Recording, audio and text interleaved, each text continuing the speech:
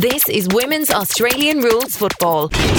I'm Peter Holden and welcome to the Women's Australian Rules Football Podcast, available on most podcast platforms and at WARFradio.com. Coming up on this week's show, we've got our regular segments, including your AFLW injury debrief with Luana Williams. We've got Coach versus Coach with Nicole Graves and Lisa Coach Kiwi Roper, plus She Plays AFLW Fantasy Football with Jack Hooper. Our guests this week include Jasmine Hewitt, the NTFL Women's Premier League Best and Fairest and Best on Ground in the Grand Final for Pike Queen Ants and their victory over the Darwin Buffettes. Alana Dickey, of course, she won a couple of flags with Swan Districts in the WAWFL, was recently a playing assistant coach at Claremont and is now a playing assistant coach with Williamstown in the VFLW.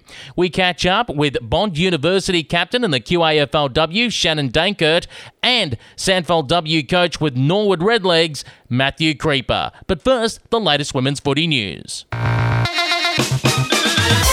Well, the big news out of the AFLW is Fremantle star Kiara Bowers. She took on her dangerous tackle charge to the tribunal. She was looking at a one-week suspension, which was not only going to rub her out of round 9, but also contention for the AFLW League Best and Fairest. The charge was downgraded to a $400 fine at the tribunal. In other match review officer findings, Greta Bodie from the Brisbane Lions was charged with tripping Jess Stuffen of North Melbourne, and she accepted a reprimand. And Jenna Bruton of North Melbourne was charged with rough conduct against Shannon Campbell of the Brisbane Lions, and she accepted a one-match suspension. The NAB AFLW Rising Stars for Round 8 are West Coast midfielder Bella Lewis and Brisbane forward Courtney Hodder. AFL England have announced their return to play update. Of course, they're currently in stage 1 lockdown at the moment over in England, and the lockdown rules will be relaxed on March 29th with some new return to play guidelines. Now, this will mean stage 2, which is non-contact outdoor training subject to the rule of 6. More details are available at aflengland.org. And that's your latest women's footy news. The Lowdown with Luana Williams.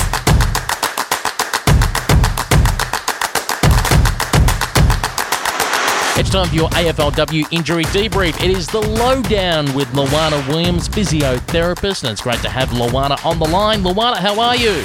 I'm well, thanks, Pete, and we're very much getting into the play end of the season, aren't we? We're talking about some injuries from the penultimate round of the AFLW. Indeed. It's an interesting time, isn't it, for physiotherapists? Because if you look at it one way, you've got physios that are thinking, okay, for sides that aren't going to make the finals, we're now getting into this off-season mode, so there's less rush to try and get players up, and I guess they're looking more long-term recovery. Well, on the other side, because you're getting to the pointy end of the season and some sides are in the finals, you've got players that are begging to you, can you get me up? Can you get me right? Can you get me out there on the field?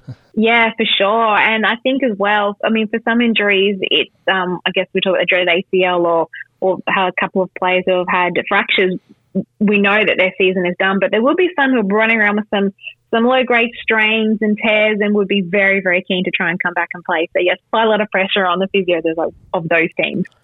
There's a couple of shoulder injuries to talk about. So let's talk about this one first from Geelong, Denby Taylor.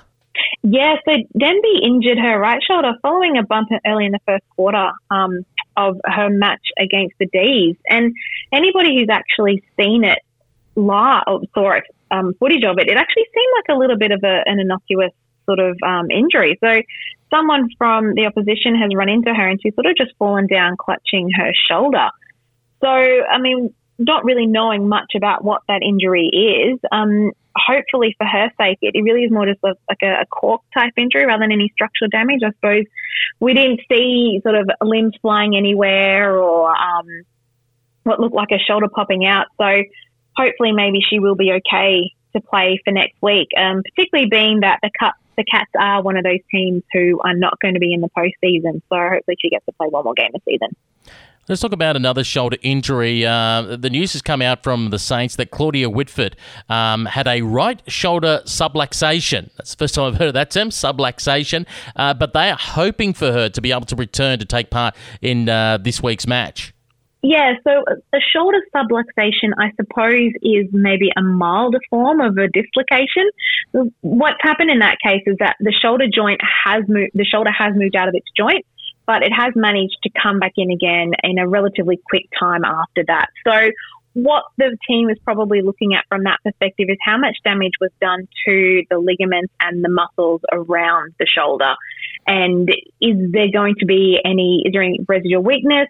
Do we have any issues with keeping the shoulder in that joint? So I suppose what you would be worried about following that is there potential for it to sublux again in the next game that she plays, or, could it become worse and be a dislocation? So just checking the strength and making sure that it's going to be supported enough for her to play next week, I imagine is what's going on. Another one from the Saints, Kate McCarthy. Her season will come to a close because obviously the Saints won't play finals with fibular bone stress. When you hear the term stress, you kind of imagine it as maybe that something with maybe painkillers, I don't know, that a player could push through if they were playing finals football. But it looks like obviously with the Saints not in the finals picture, they're telling her, look, let's just shut the season down now. Yeah, fibular bone stress, it's quite interesting. So I've mentioned, I think a couple of weeks ago, I was talking about the bones of the leg. The fibula is the little leg that sits outside the tibia, which is the big chunky bone of below your knee. So I wasn't able to watch this game, but it sounds like at some point perhaps there's been quite a bit of a bump to it, or maybe a bit of stress put on it or something along those lines. And yeah, like you're saying, it might have been something that would have required more than 1 or 2 weeks to recover. And so the physios have said, listen, let's just take some time and let it heal, give you a good off season to allow that to happen. Since we're focusing on the lower part of the body, Hannah Scott for the Western Bulldogs, she suffered an ankle joint sprain. Yeah, so there are a number of ligaments within the ankle. The most common one to get sprained or group of ligaments to get sprained are the lateral ligaments. So they're the ones that sit on the outside of the foot. Now, it's not just one ligament. There are a couple of them, and they will get sprained if you sort of roll your ankle. So, I mean, when I hear an ankle sprain, I would think that it could be the lateral ligaments, and that would probably be a case of some point in the game, maybe the ankle was rolled and it caused a little bit of damage to that part of the body. Hopefully, it's not too serious, as with muscle injuries. Sprains also have a grading system, with one being quite mild, and the higher the number, the more serious it is. So if it is a grade 1 sprain, it might be a case of being able to maybe tape the ankle up and play again next week, but that'll be something for her and the team to work through this week, I would imagine. A couple of injuries to some Irish women. First of all, at Melbourne, Sinead Goldrick has done her hamstring. Yeah, another hamstring injury, which I think might be the 4th week in a row I've been talking about it. So really probably not much more to say beyond what I've said about the injury in previous episodes. I guess the D's are one of those teams that are hopefully going to make the finals this season, and so I imagine there'll be quite a lot of work going on at that club to see if she is able to play, if not for this week, but maybe for the first week of the finals if they make it. And the other Irish woman with an injury is Aisling McCarthy of the West Coast Eagles, listed as a knee injury. Yeah, so a fellow physio who's out there, she injured her knee following a collision with one of the Giants players on the weekend. So not sure whether this is an ACL. I know that whenever we hear knee in this sport, we tend to sort of cringe and hope that that isn't the case. She has undergone a knee injury previously in the season, and she was able to return from that one. So fingers crossed for her sake that it isn't an ACL injury and that she will be available for next week. Well, Luana, thanks again for joining us with The Lowdown, your AFLW injury debrief. We look forward to your company again next week, where no doubt a number of supporters will be sweating if their players are right and ready to go for that 3-week run through the finals. Yes, definitely. I'll talk to you again next week. She Plays AFLW Fantasy Football Podcast. And it's that time for the sheplays.com.au AFLW Fantasy League. We take a look back at round 8 of the AFLW competition and see how that related to fantasy points, particularly as we come into the last round and some critical decisions that you might have to make. And we've got on the line from Supercoach Talk and sheplays.com.au, Jack Hooper. How are you, Jack? I'm very well, Peter. How are you? Well, I'm feeling a bit flat from this round because normally I'd be guaranteed 200 points plus with Kiara Bowers as my captain when I put down the double. And guess what? Just like Fremantle flopped against Melbourne on the weekend, so did Kiara Bowers when it came to fantasy points. I think a few players got burnt this round. Yeah, just 129 points for Kiara Bowers this week, which is still pretty decent in the grand scheme of things, but probably not the 200 plus most people are used to. I think I said last weekend probably a few times that I thought she had maybe 150 points built into her game because of the way she plays, and it's based on her contested ball winning and the pressure, especially the number of tackles she lays. I think she got 112 points from those two categories on the weekend. So not quite 150, but that's still where most of her points came from, just the 13 from each of ball movement and scoreboard impact. So yeah, not a great week and I'm not sure if she may have had a couple of injury niggles. I'm not sure. I didn't see the entire game, but I think she certainly had a slow start to the game. Well, she got off at the tribunal as well, so that kind of for round 9. So there was a bit of not only a heart flutter for those that probably on the betting side of things were trying to go for her to win the AFLW league best and fairest, but for those of us coming into round 9, particularly anyone that was a bit short on cash, we're looking. If Kiara's out, who do I make a trade for? Who's left? Who can get me the points in the final round? Yeah, well, I guess the great thing about having a player who's as highly priced as her is that you can swap her for anyone. But yeah, look, I guess, and again, if you've got a player for whom 129 points is a bad game, you have a good player. So I guess that's why I always suggest making her captain. Well, Carlton won on the weekend against Gold Coast. They were down at quarter time. It looked like the Suns were going to cause a boil over, and then Carlton went on to score the highest ever score so far in the AFLW. And for anyone who put a handful of Carlton players in their side for round 8, they may have well and truly cashed in. They might have done. The Blues, I think, got like 2,300 points between them, which is well over 100 points per player.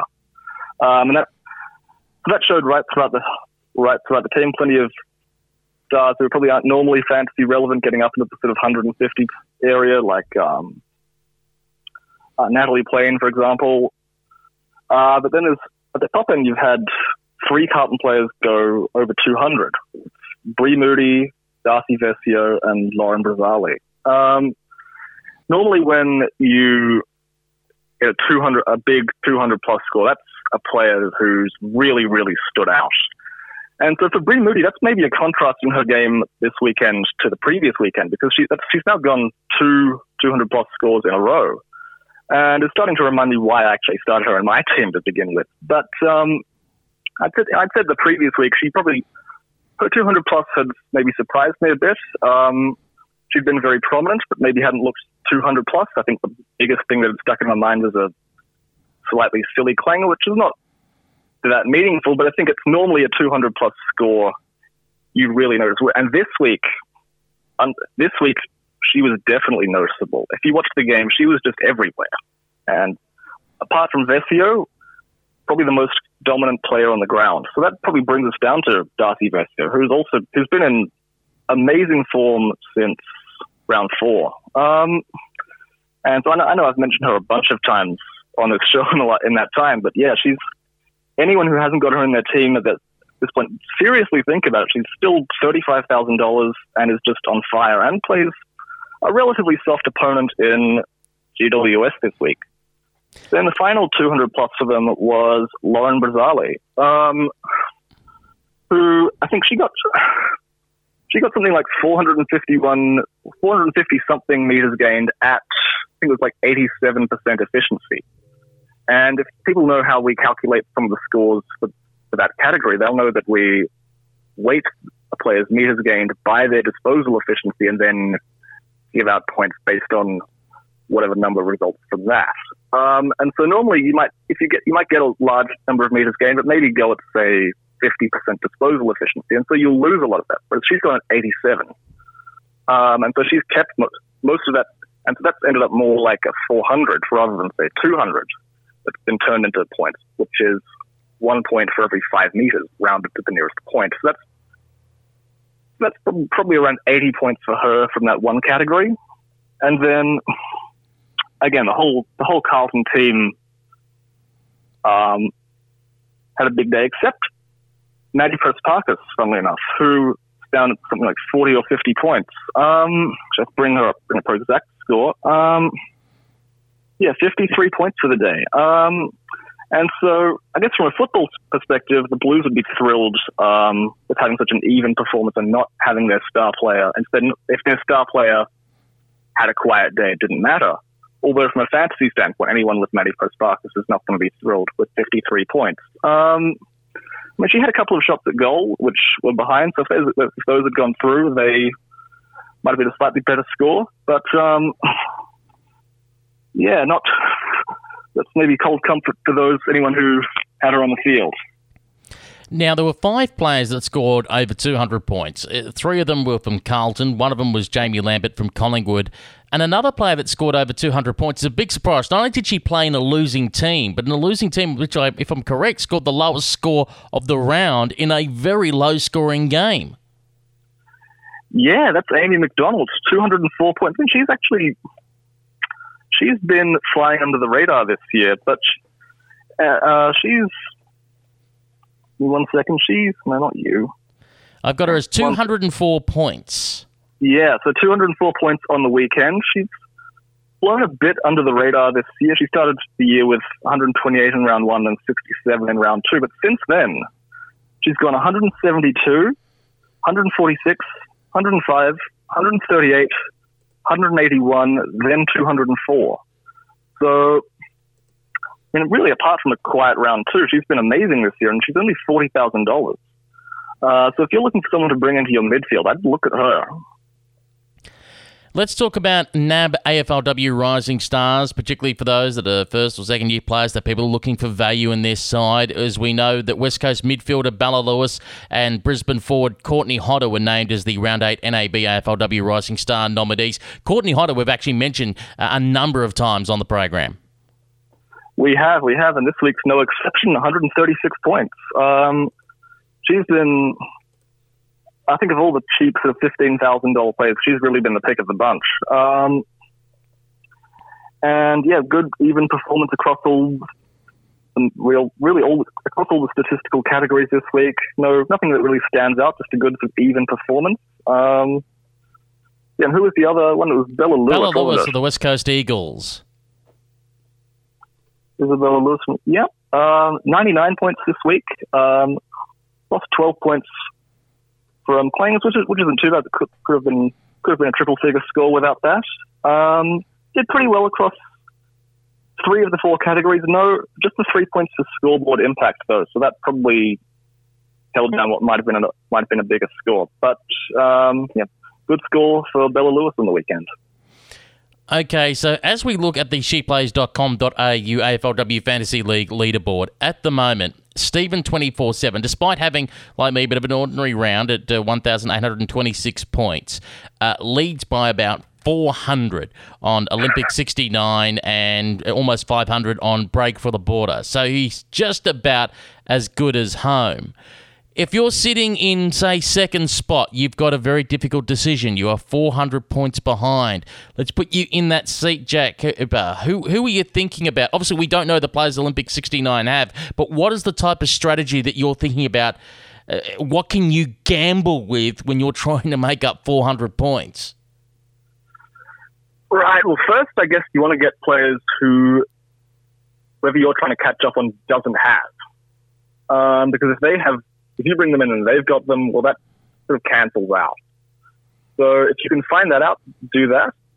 I'd go for players you think can have a big week. So a strong forward who's up against weak opposition. Anyone who's in really great form. You could think about spending this, and this would be a very high risk strategy, but if you think there are multiple players you think you haven't got that can maybe go 200 this week, you could think about spending the 100 points per extra trade to get a few more in to try and hoping that makes up for whatever you spend in terms of points on the trade, which is a very high-risk strategy. But hey, if you're that far down and you've got 1 week to go, I guess you've got to try things. The hard thing is, if we look across round 9, the games are fairly even. The Western Bulldogs should beat Richmond, but it might not be that easy. Kangaroos and Fremantle, who knows in Melbourne?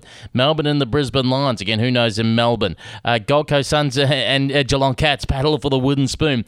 Crows and Collingwood. Crows maybe should win, but Collingwood, who knows? GWS and Carlton, no one quite knows. West Coast Eagles and Saints. Maybe that's the only game where you can maybe, because it's over in WA, you can go with confidence. So is the strategy maybe to look at West Coast players, load up on them and hoping that they'll beat the living suitcase out of St Kilda in the final round, really be a nail-biter and get your points there? It could be. I mean, I guess it just depends too on the type of game you expect to be played. I mean, if you're up against, say, a Carlton or a Gold Coast, or a Fremantle, they'll be quite happy to have an open, free-scoring game. So, and that can be good for forwards on both sides. And we saw that on the weekend with Carlton forwards getting, but also some Gold Coast forwards did all right despite the big loss. So, if you can look at games and think maybe that'll be a fairly high-scoring game and get in some forwards you might think will kick a big bag. Now that's not quite the same as looking at who's going to beat whom. It's more which games are going to have lots of goals in them. So that's one other way of looking at it. But yeah, look, I guess West Coast's been a bit of a surprise packet this year. They've done, despite not winning very many, they've won one or two. But yeah, they've probably leapfrogged. I think they and Richmond have probably leapfrogged St Kilda and Gold Coast this year, which was not the case last year. So good for them. But that's an option. West Coast versus St Kilda. I guess I don't know how free scoring St Kilda's games have tended to be this year. And I guess Geelong would be another opponent you'd think about there because they often tend to find a way to bring the scoring level down in their games, unlike, say, a Gold Coast. So, look, it's a tough one. I wish I could be more help, but I think if you're 400 points down, I don't think there are any easy answers. If anyone are looking at dollars per point, which is, I guess to say the dollars per point strategy is more a longer case across several rounds that you'd be looking at with a value player where essentially in the final round, you just need the highest scoring points no matter how much it costs you. If you are short for change, Ruby Slicer at $20,000 is averaging about 121.75, third best value for dollars per point. Scored 129 last week, 144 last week. She's one to consider. Isabel Dawes for the Brisbane Lions is also worth 20 grand. She's a midfielder, got 140 points last week, even though she's averaging about 96.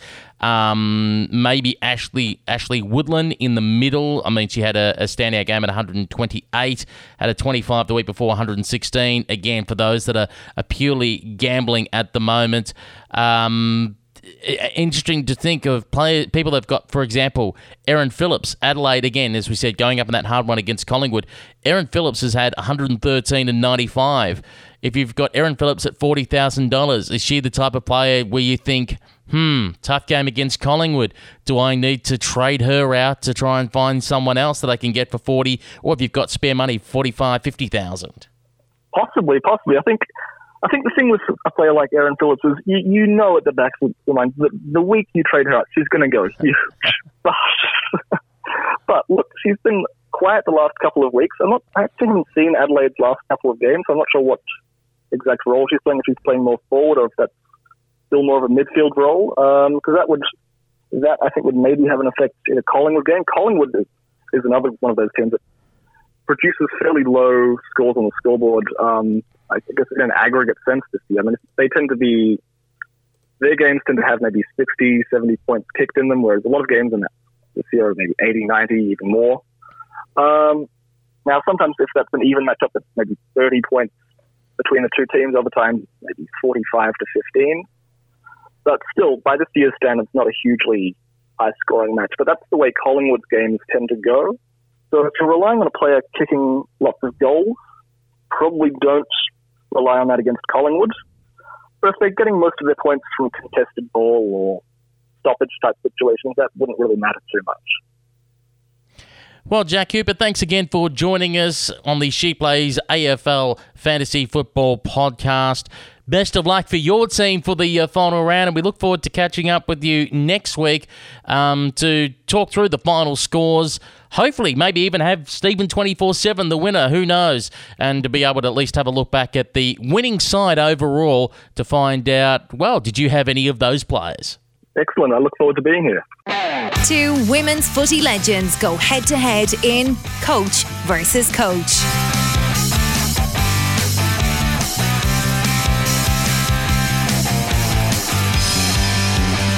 It is time for Coach versus Coach. Two coaches go head-to-head in the AFLW tipping comp. Nicole Graves, women's footy legend, coached Australian women's international rules team in 2006, multiple flags with Swans Districts, former Darebin Falcons president, Aussie Sparks coach, former Carlton AFLW general manager, and current Coolangatta Bluebirds coach. Woohoo! In the other corner, Lisa, coach Kiwi Roper, women's footy legend, played more than 250 games in Sydney, first woman to get to 250 in Sydney, helped start the Bondi Shamrocks, multiple flags, current assistant coach of Collingwood VFLW and Sandringham Dragons NAB League, and owner of Sweet Kicks Football Academy. And me, well, my relevant skills here are that I am Fiona Lamb. I am the host of the Coat Hanger Football Radio Show in Sydney, and I'm stepping in for the wonderful Peter. Hey.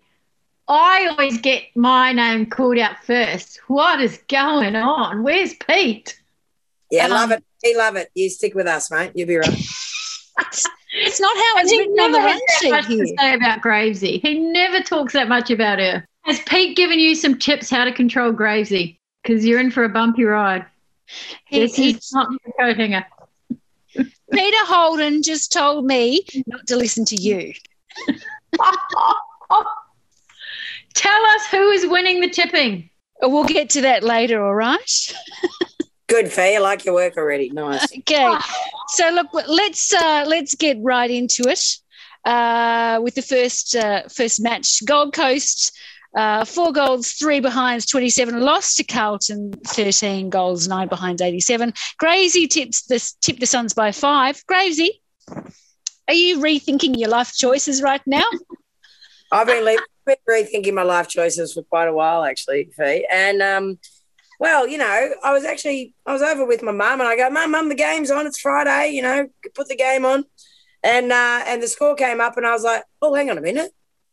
Suns had kicked the first 3 and I'm like, oh, hang on a minute. I might be in here. Yeah, well, that was short-lived, I thought. And they did. I mean, you know, Suns came out firing. Their kids were on fire again. Maddie Levi and, you know, Lucy Single and Britt Perry back in the team was fantastic. And it was so cute when we talk about moments in AFL, you know, when kids kick their first goal. And I think Lucy Single, when you talk about the face expressions, and we've spoken about that a couple of times with some of the young players, you know, almost being shocked that they've marked it or shocked that they've kicked it. And, you know, Lucy Single's response was just like, oh, my goodness, this is amazing. And, like, everyone got around. I thought, you know, there's moments in the game and, yeah, it wasn't a great night in the end for the Suns, but, you know, when we try to pick out, you know, little fellas that are doing well, I think, yeah, Lucy and Maddie Levi have been a real highlight. Daisy Darcy have been a real highlight for Suns, and that's where the Suns are going. So you know, Carlton kicked the first 3. Suns kicked the first 3, and then I think Darcy Vesio kicked the next 14. Well, so Coach Kiwi, you tipped the Blues by 21. You didn't tip them by 60 though, so there is that. Yeah, I didn't really allow for the Darcy Vesio factor in there at all. But if you take out her goals, I think they won by 20. Yeah, look, it was exciting the way that Gold Coast started, and I think any football fan would have been cheering them on anyway. They really, really took it to Carlton, and Carlton, that first quarter they're just slow out of the box. It's something they need to really address in their game, but their first quarters have just been pretty poor. Really, they've let their Oppo come in, get some early goals on the board, and in this case, they were lucky to peg them back. Other games perhaps they haven't been quite so lucky. So next week, I think they've got a big match, and they need to win by about 100 points or 70 points or something to make the finals. And how they played in the weekend, they showed that they're capable of kicking big scores. And certainly Darcy Vesio get up the field and then getting back down the field, the ball that she sent in, it's all from the second half, really, because Suns, I think it was equal at halftime, or Carlton were up by 2 points at halftime. So they really brought it home and really shut down any attack from the Gold Coast. But, yeah, that goal that Lucy Single got, I'm glad you talked about it, Gravesy. She was outstanding. But, just the sheer joy on her face, I think just tells you how much footy means to so many people. But especially these new kids coming in is just, I think, grabs the fans and you like it a bit more.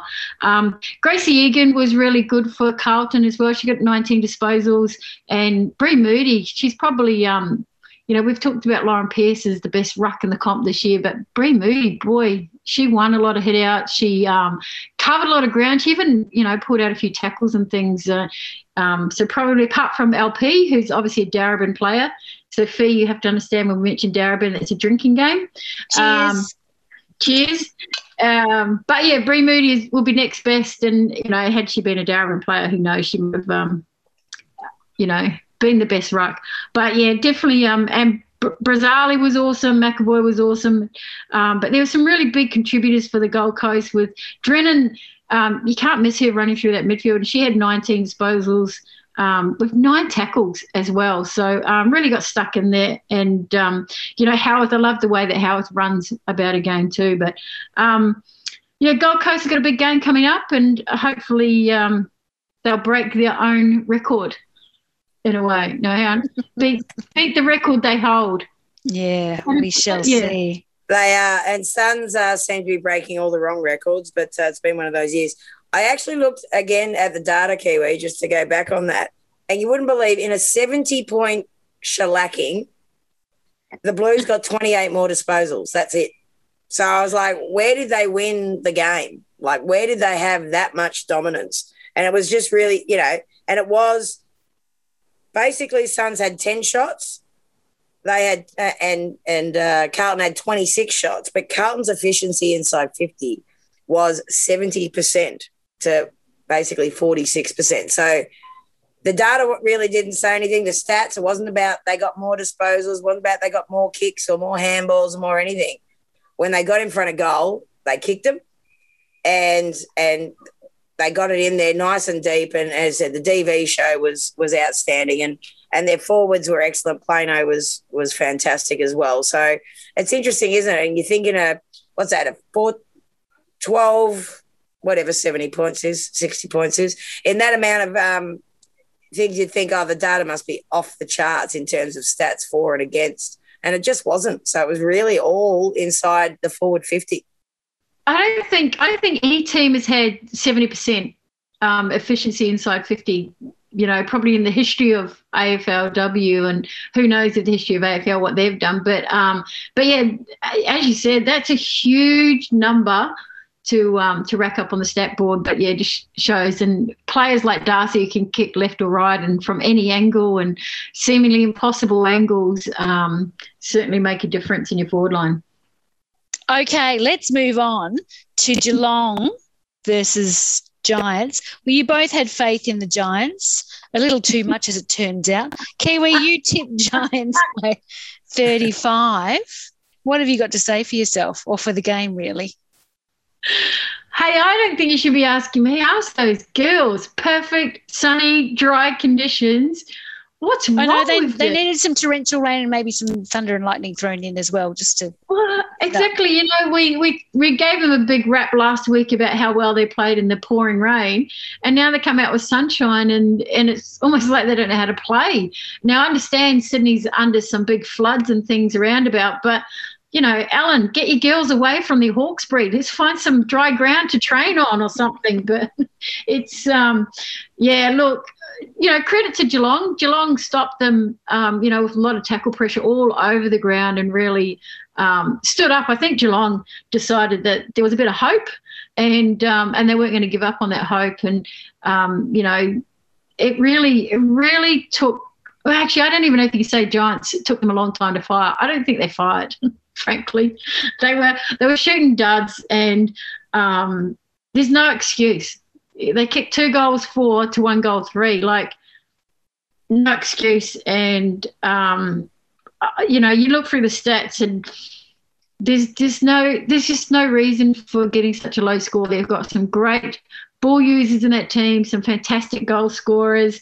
They've got some young defenders who obviously are doing a really good job down the back, you know, Garnett and Evans and Libby Gorin. They're held together with Pet Brandle down there. And their forwards, you know, Privatelli, Cora, who can do the amazing kicker, soccer, curvy kind of thing through the torrential rain, you know, barely did enough this week. Now, can I just get a judge's ruling on that? Now, you have played and coached soccer. You've played and coached Aussie rules for an awfully long time. What did you just say? Soccer curvy kicky thing or something? Yeah, hang on a minute. Because in soccer it would just be we've curved the ball in. But this ball she bounced it outwards and then inwards and then around the post. So it did kind of go a bit soccer because it was on the ground. Then it went curvy outwards, then a curvy inwards. So, you know, it wasn't the googly. Well, that wasn't in this game, though, was it? That was in the the last game. That's what I'm saying. Like, you can kick something of such brilliance, and then this week, you know, she kicked 1 goal, 1 behind. Dismal. Boring. I don't know. She wants to come back and re-sign, but, you know, come on, Cora, bring us some goals before we show the contract. So you tipped the Giants by 8. Gravesy, you tipped them by 35. Why the faith this week? Why the faith? Well, I'm just actually giggling at you two, Sydney siders, just absolutely shellacking and kicking the guts out of, you know, at least I've got something to say. Yeah, I've got more positives to say about the Suns when they get, you know, kick their asses kicked, basically, than you two have got about, you know, your winning team. Anyway, that's what I giggled about. And my comment on this game, I spoke about, I probably shouldn't have said it last week about the West Coast Eagles and Geelong game. It was a bit like watching paint dry in the first half.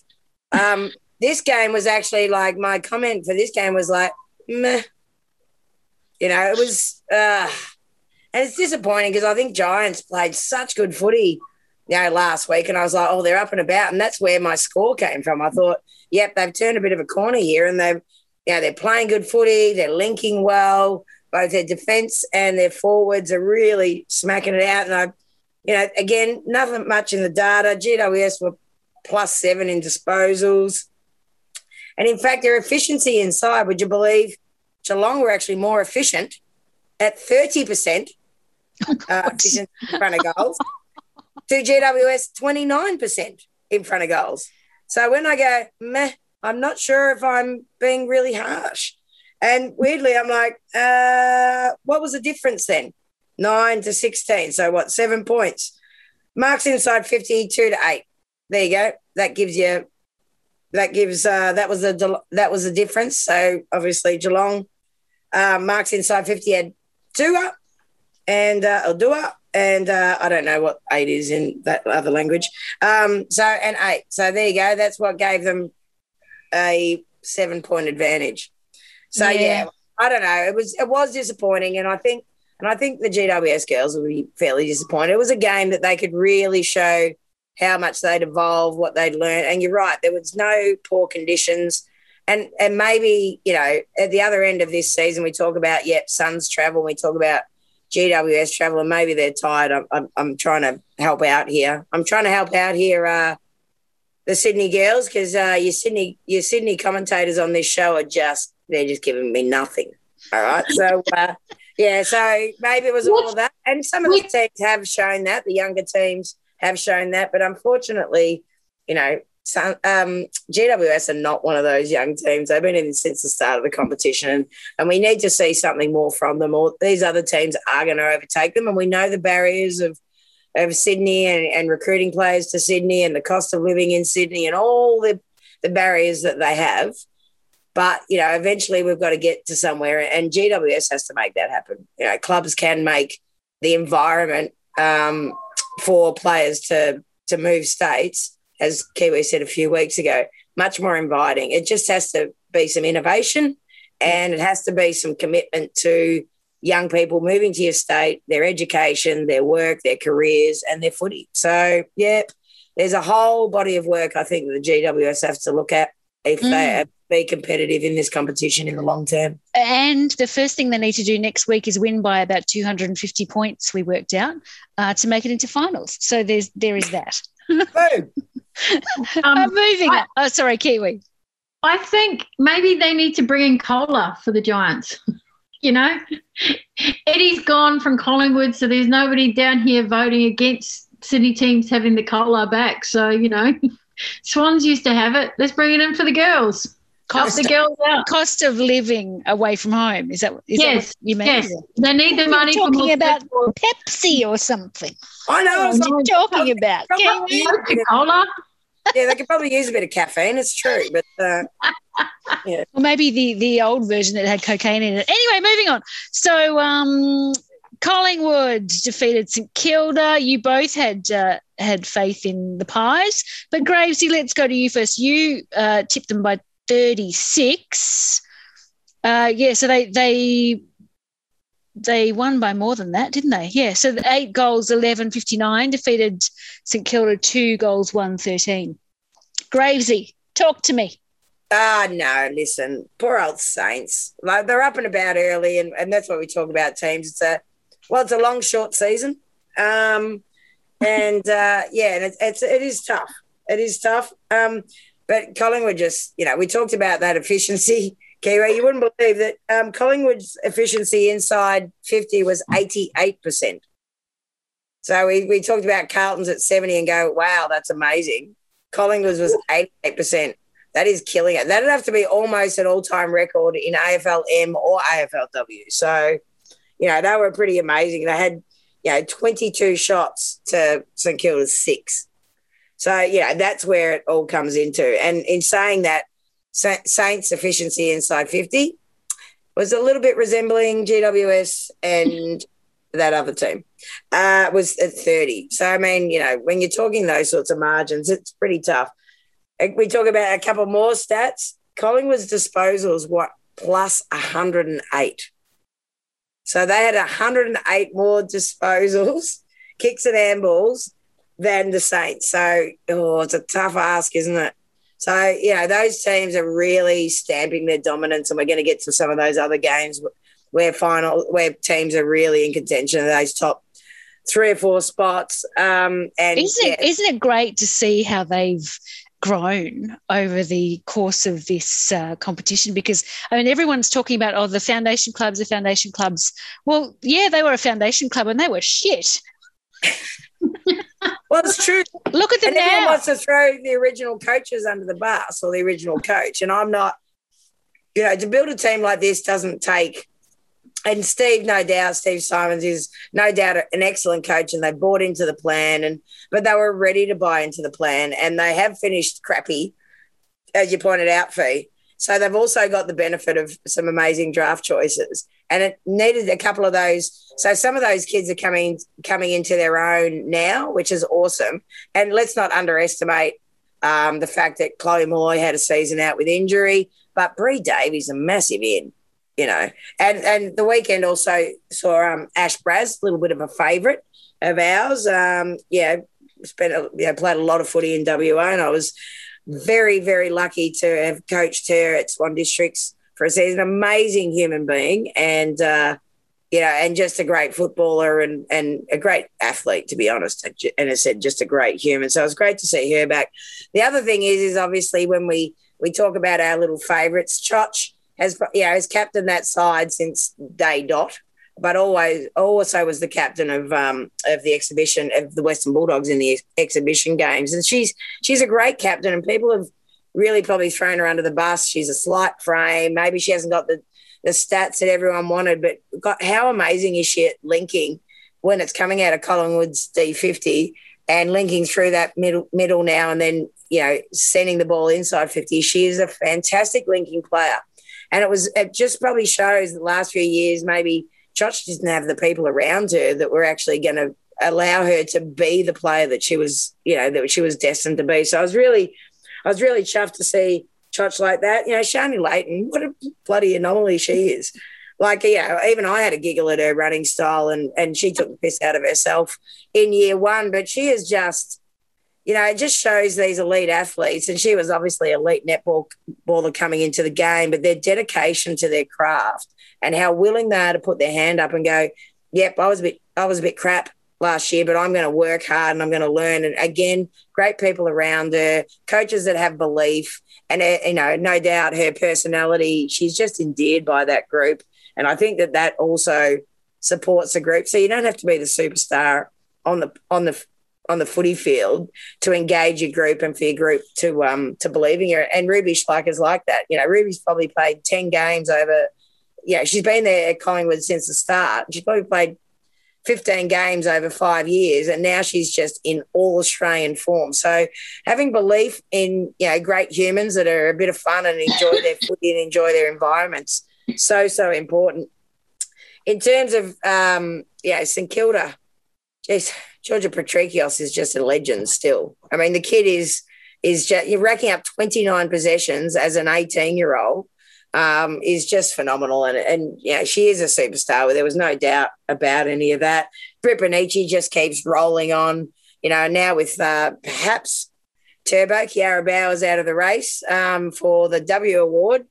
Maybe Britt Bonici and Bree Davey and, well, some of those others that they're saying, you know, will actually, you know, pop up even a bit more. But Britt Bonici's had a ripping season, and she's probably, again, one that we haven't sort of talked about early. She was probably that run-with player, almost that tagger in those first few seasons, but now let off the chain with so many better players in the Collingwood group that she can actually play footy and not have to shut down players and try to save games, and that's really showing it. And, you know, as we spoke about Ruby Schleicher earlier, you know, 23 disposals off half-back. She's killing it.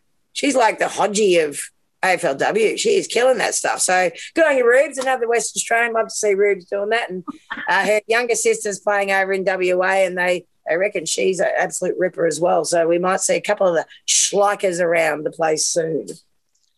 Kiwi, it's your opportunity to lean on your Collingwood friends now. After Gravesy's gone, it's all about Swans District. What do you want to say, Kiwi? Oh, gosh, can I get a word in? Hey, you know, look, Collingwood are going really good, and you touched on how some of the people have developed over the years, and I guess I was lucky I was with Collingwood in 2019 and got to see up close the likes of Shani Layton and just the absolute work she put in away from team trainings to develop herself in that role, you know, as a key ruck person for the team, or first choice ruck. And you know, not only that, but she's just such a great person to have around the club. And same with Choch. She's just a ripper leader, and, you know, and she might not feature highly in the stats and things, but I think it's everything else she brings as a leader to that squad. And this year teaming up with Bree Davies just made the whole leadership panel so much more stronger to drive the younger players better. But yeah, Choch as a winger, I just think she's been outstanding all season. Like, you know, although they, you know, didn't play too many games last year, but she did it last year. She did it in 2019. And I think probably now we're starting to notice it a bit more because Collingwood are winning these games, that people are starting to look at, well, who are the contributors to it? You know, we know about Britt Bonici. She's, you know, topped the stats a few times. But one of the key stats from the game, Gravesy, that you missed, I can't believe you missed this one, was the uncontested possessions. Collingwood had 163 to 71. So more than twice the possessions uncontested that St Kilda had.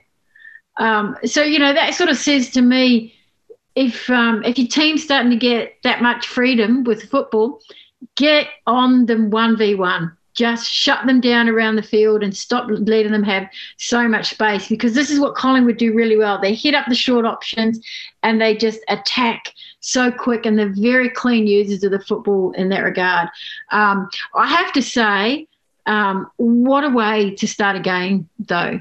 Like, I think it came from the bounce. There might have been 2 kicks in it. It went down to the right pocket, and Alicia Newman, a minute and a half, bang, she is on the scoreboard, and had a little celebration. They walk the ball back, you know, wait for the ads to play, boom, boom, boom. Then it goes again. I think by 3 minutes, she kicked 2 goals.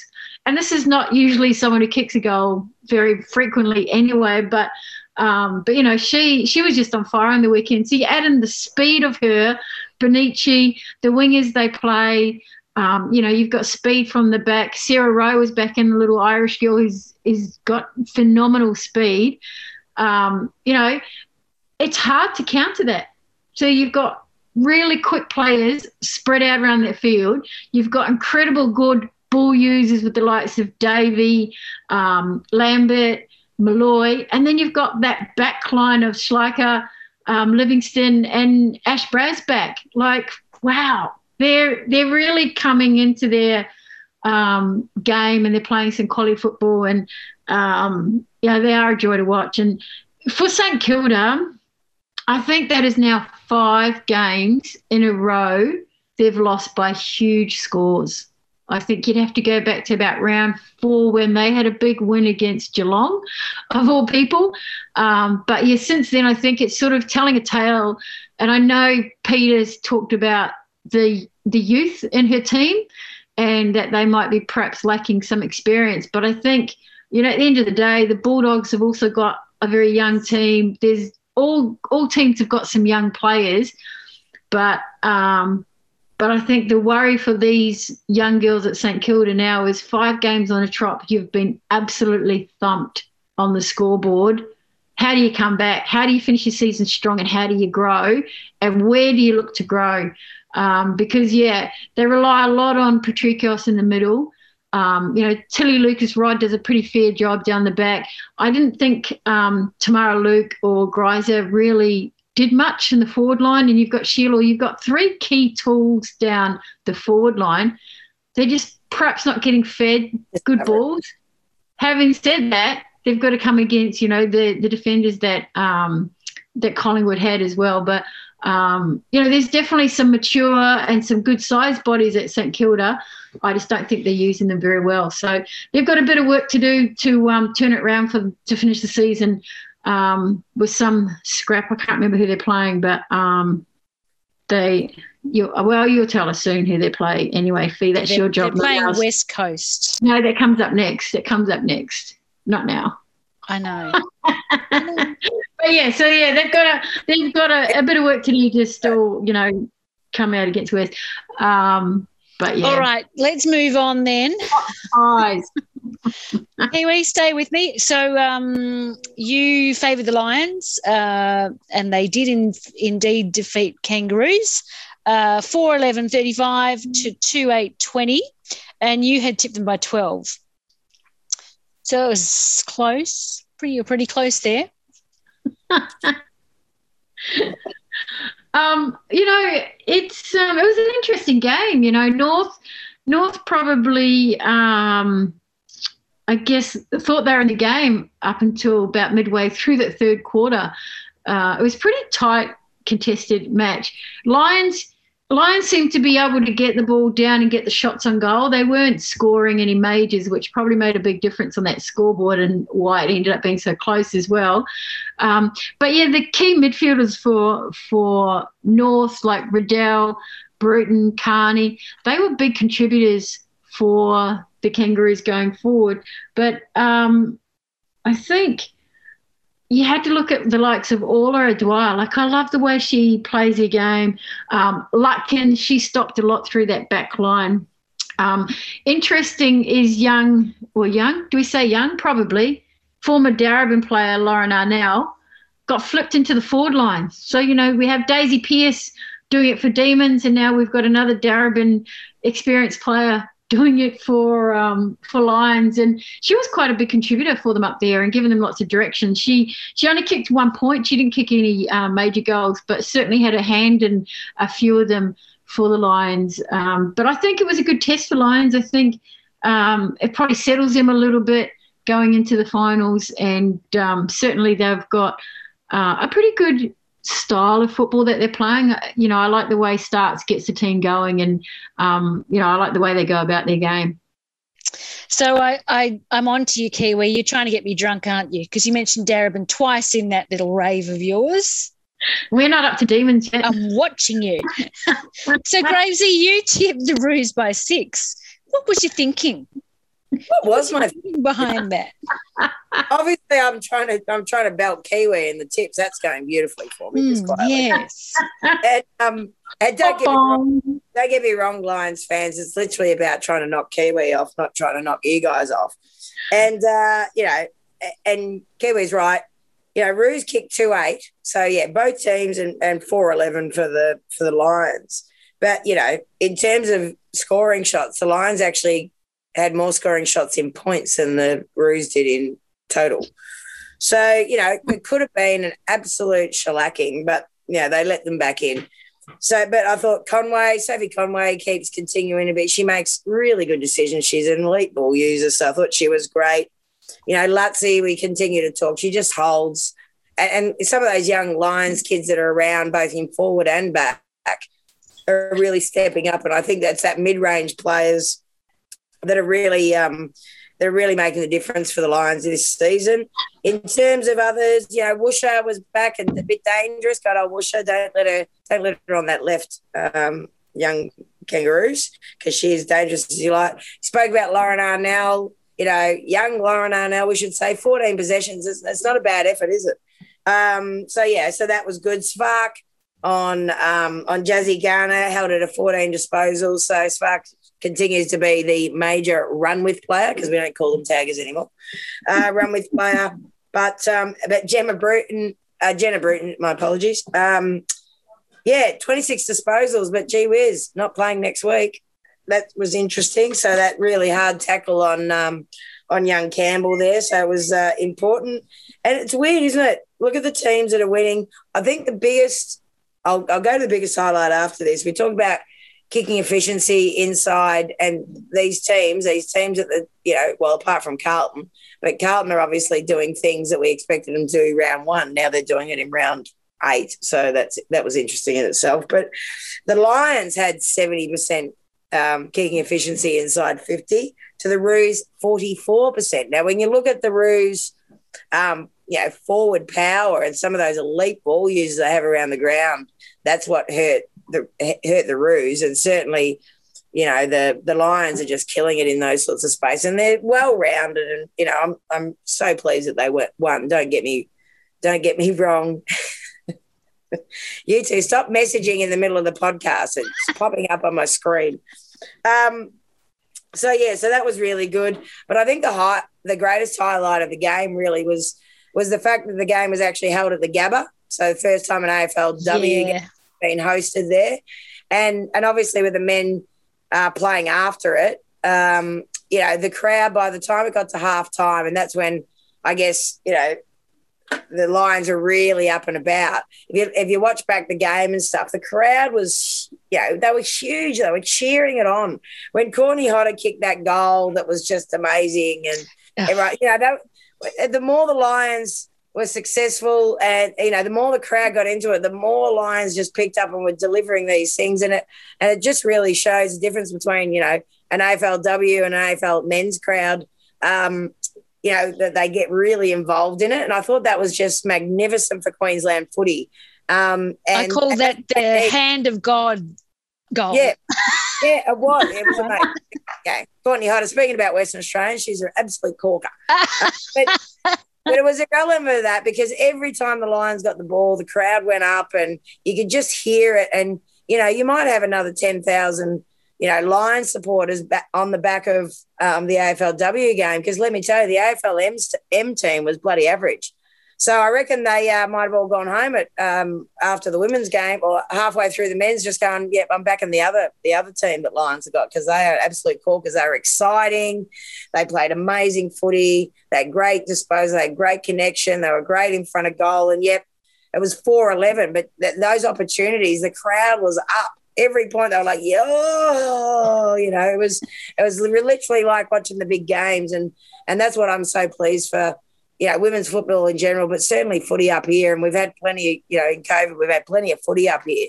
But that game in particular just really got the Queensland and particularly, obviously, the Brisbane Lions fans up and about. So, ripping game. And to have a quality team like North Melbourne playing up there and they've got, great skills and they play great footy as well. I just thought it was a great game for AFLW and a great game for Queensland footy and AFL women's up in Queensland. So kudos to the Gabba. Well done. You seem to be saying that a curtain raiser is a good thing. So I don't know what to say. I think you're right, but I think weren't we all saying we weren't going to go for that?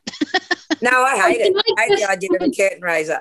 But weirdly enough, it's worked in Victoria is very different than a curtain raiser right. Do you know what I mean? A curtain raiser in Victoria is really different because, they can get they can get 10 to 15,000 in a game in Victoria against two quality teams that people are following in AFLW, but they can't get that in Queensland and they don't get that necessarily in New South Wales. No. Yeah, Adelaide have been so successful, so they do get it there, and they probably get 5 to 10,000 depending on the game the games over in WA. So I think in the developing states, what I did notice is I just thought, at the end of that game and listening to the crowd, I thought this is actually going to get more fans of the women's game in Queensland because of that. So yeah, I don't actually like pre-games because I think it's like the warm-up act. Yeah, we're like the poor cousins. But in saying that, in some states, I think there's still real opportunity for that fee, and I think and mostly I didn't like it because. You could never get it. Like in Geelong, you could never get a ticket to the bloody game in Geelong to watch the women's because you had to pay $85 to watch the women's game. I didn't even care what was going on in the men's game in the afternoon. Who cares? I just was there to watch the women's game and I was paying $85 because you couldn't get a bloody ticket in the place. So, there's some anomalies there that we need to look at in terms of those pre-games or post-games or whatever, Little League at halftime, whatever you like. So there's some different things, but I think, the newer states, the non-traditional footy states, there may be some amazing benefit. Yeah, maybe. Okay, moving on. Richmond, 5-12-42, defeated the Eagles 5-4-34. Gravesy, you tipped the Tigers by 18 and Kiwi, you tipped the Eagles by 6. So, Gravesy, guess you're feeling a bit smart now, aren't you? Well, I almost convinced Kiwi last week to do that, so that payback, I guess. It's my own fault for not tipping the Lions. My bad. Listen, the Tigers were excellent, and again, that's probably one game, one point in the women's game that we need to tweak is the amount of goals versus points. And the Tigers at 5 goals, 12, they could have absolutely blown them away and really showed where they're going to be next season. So, the Eagles worked hard, but they just don't get it deep enough. And what tells me that they don't get it deep enough in terms of stats. The Lions had, the Tigers had different cat. The Tigers had 32 inside 50s for 21 shots, and the Eagles had 26 inside 50s for 12 shots. So they're not. So it says to me they're not getting it deep enough to have actual shots at goal. So they're getting it inside 50, and whether it be a turnover because of defence or whether it be they're having shots and just not quite making it. There's not a big lot of massive kicks probably the biggest kick in Eagles is probably Kelly Gibson, and and she's still not necessarily getting the ball enough for the amount of talent she has. So that was interesting. Mick Bowen is just killing it for the Eagles, and if they can find another 3 or 4 kids like that have just got that endeavour and that sheer attack on the ball as a little player, they're going to go forward greatly. And I thought in terms of the Tigers, Katie Brennan was back on the board. Wakefield was amazing, as she always is, but young Maddie Brancatisano was excellent. She continues to get, and we've spoken about her a little bit because when you got the Hanksies and the and the Press Parkises that have sort of shone, that they're all of the same draft year. So some of these other kids now are getting some recognition, and when their teams are doing better, they seem to start doing better. So some of these kids are really firing. So so it's really good to see that, and I think Richmond. They've obviously had the 3 wins this season, and you start to expect that they're going to, push for finals in 2022, which is fantastic for the competition and fantastic for a big club in Melbourne, which will drive media and drive everything to make sure that AFLW is right at the forefront of footy minds when, footy's back in April, even though it started in February. Yep. So, Kiwi, do you want to talk about your Eagles tip there? No, well, if you play back the tape from last week, I was going to take the Tigers, but Gravesy forced me to take the Eagles, and I figured, I've got a big enough lead in this tipping war. I can afford to give one to Gravesy. So, people don't understand. We're on audio and visual tonight, and Gravesy's giving me the finger. What's going on? But and it kind of was, I guess, the team that we had both picked as the Wooden Spooners against each other. So we had to go the other way around, really, didn't we, in the end? But I think the first half, I guess, told a bit of a tale, and probably you could sort of spread that to the second half. But the Tigers had 10 scoring chances to Eagles 3. And, at this level, even though the Tigers kicked a bunch of behinds, you can't let a team start to dominate you that early in the game either. And Eagles came back. They certainly came back in the game, and they probably pressured the scoreboard a little bit more with some late goals in the last quarter that I guess had the Tigers fans sitting on the edge of their seat. But it just wasn't enough. And as Gravesy said, you've got to get that ball inside 30 is really what we call it in the women's game. It's not a stat they measure. It's probably a stat they should measure, because the reality is our goals come from inside that 30, not so much just inside the 50. But for Tigers, Conti, she was just at her ever best running through that midfield.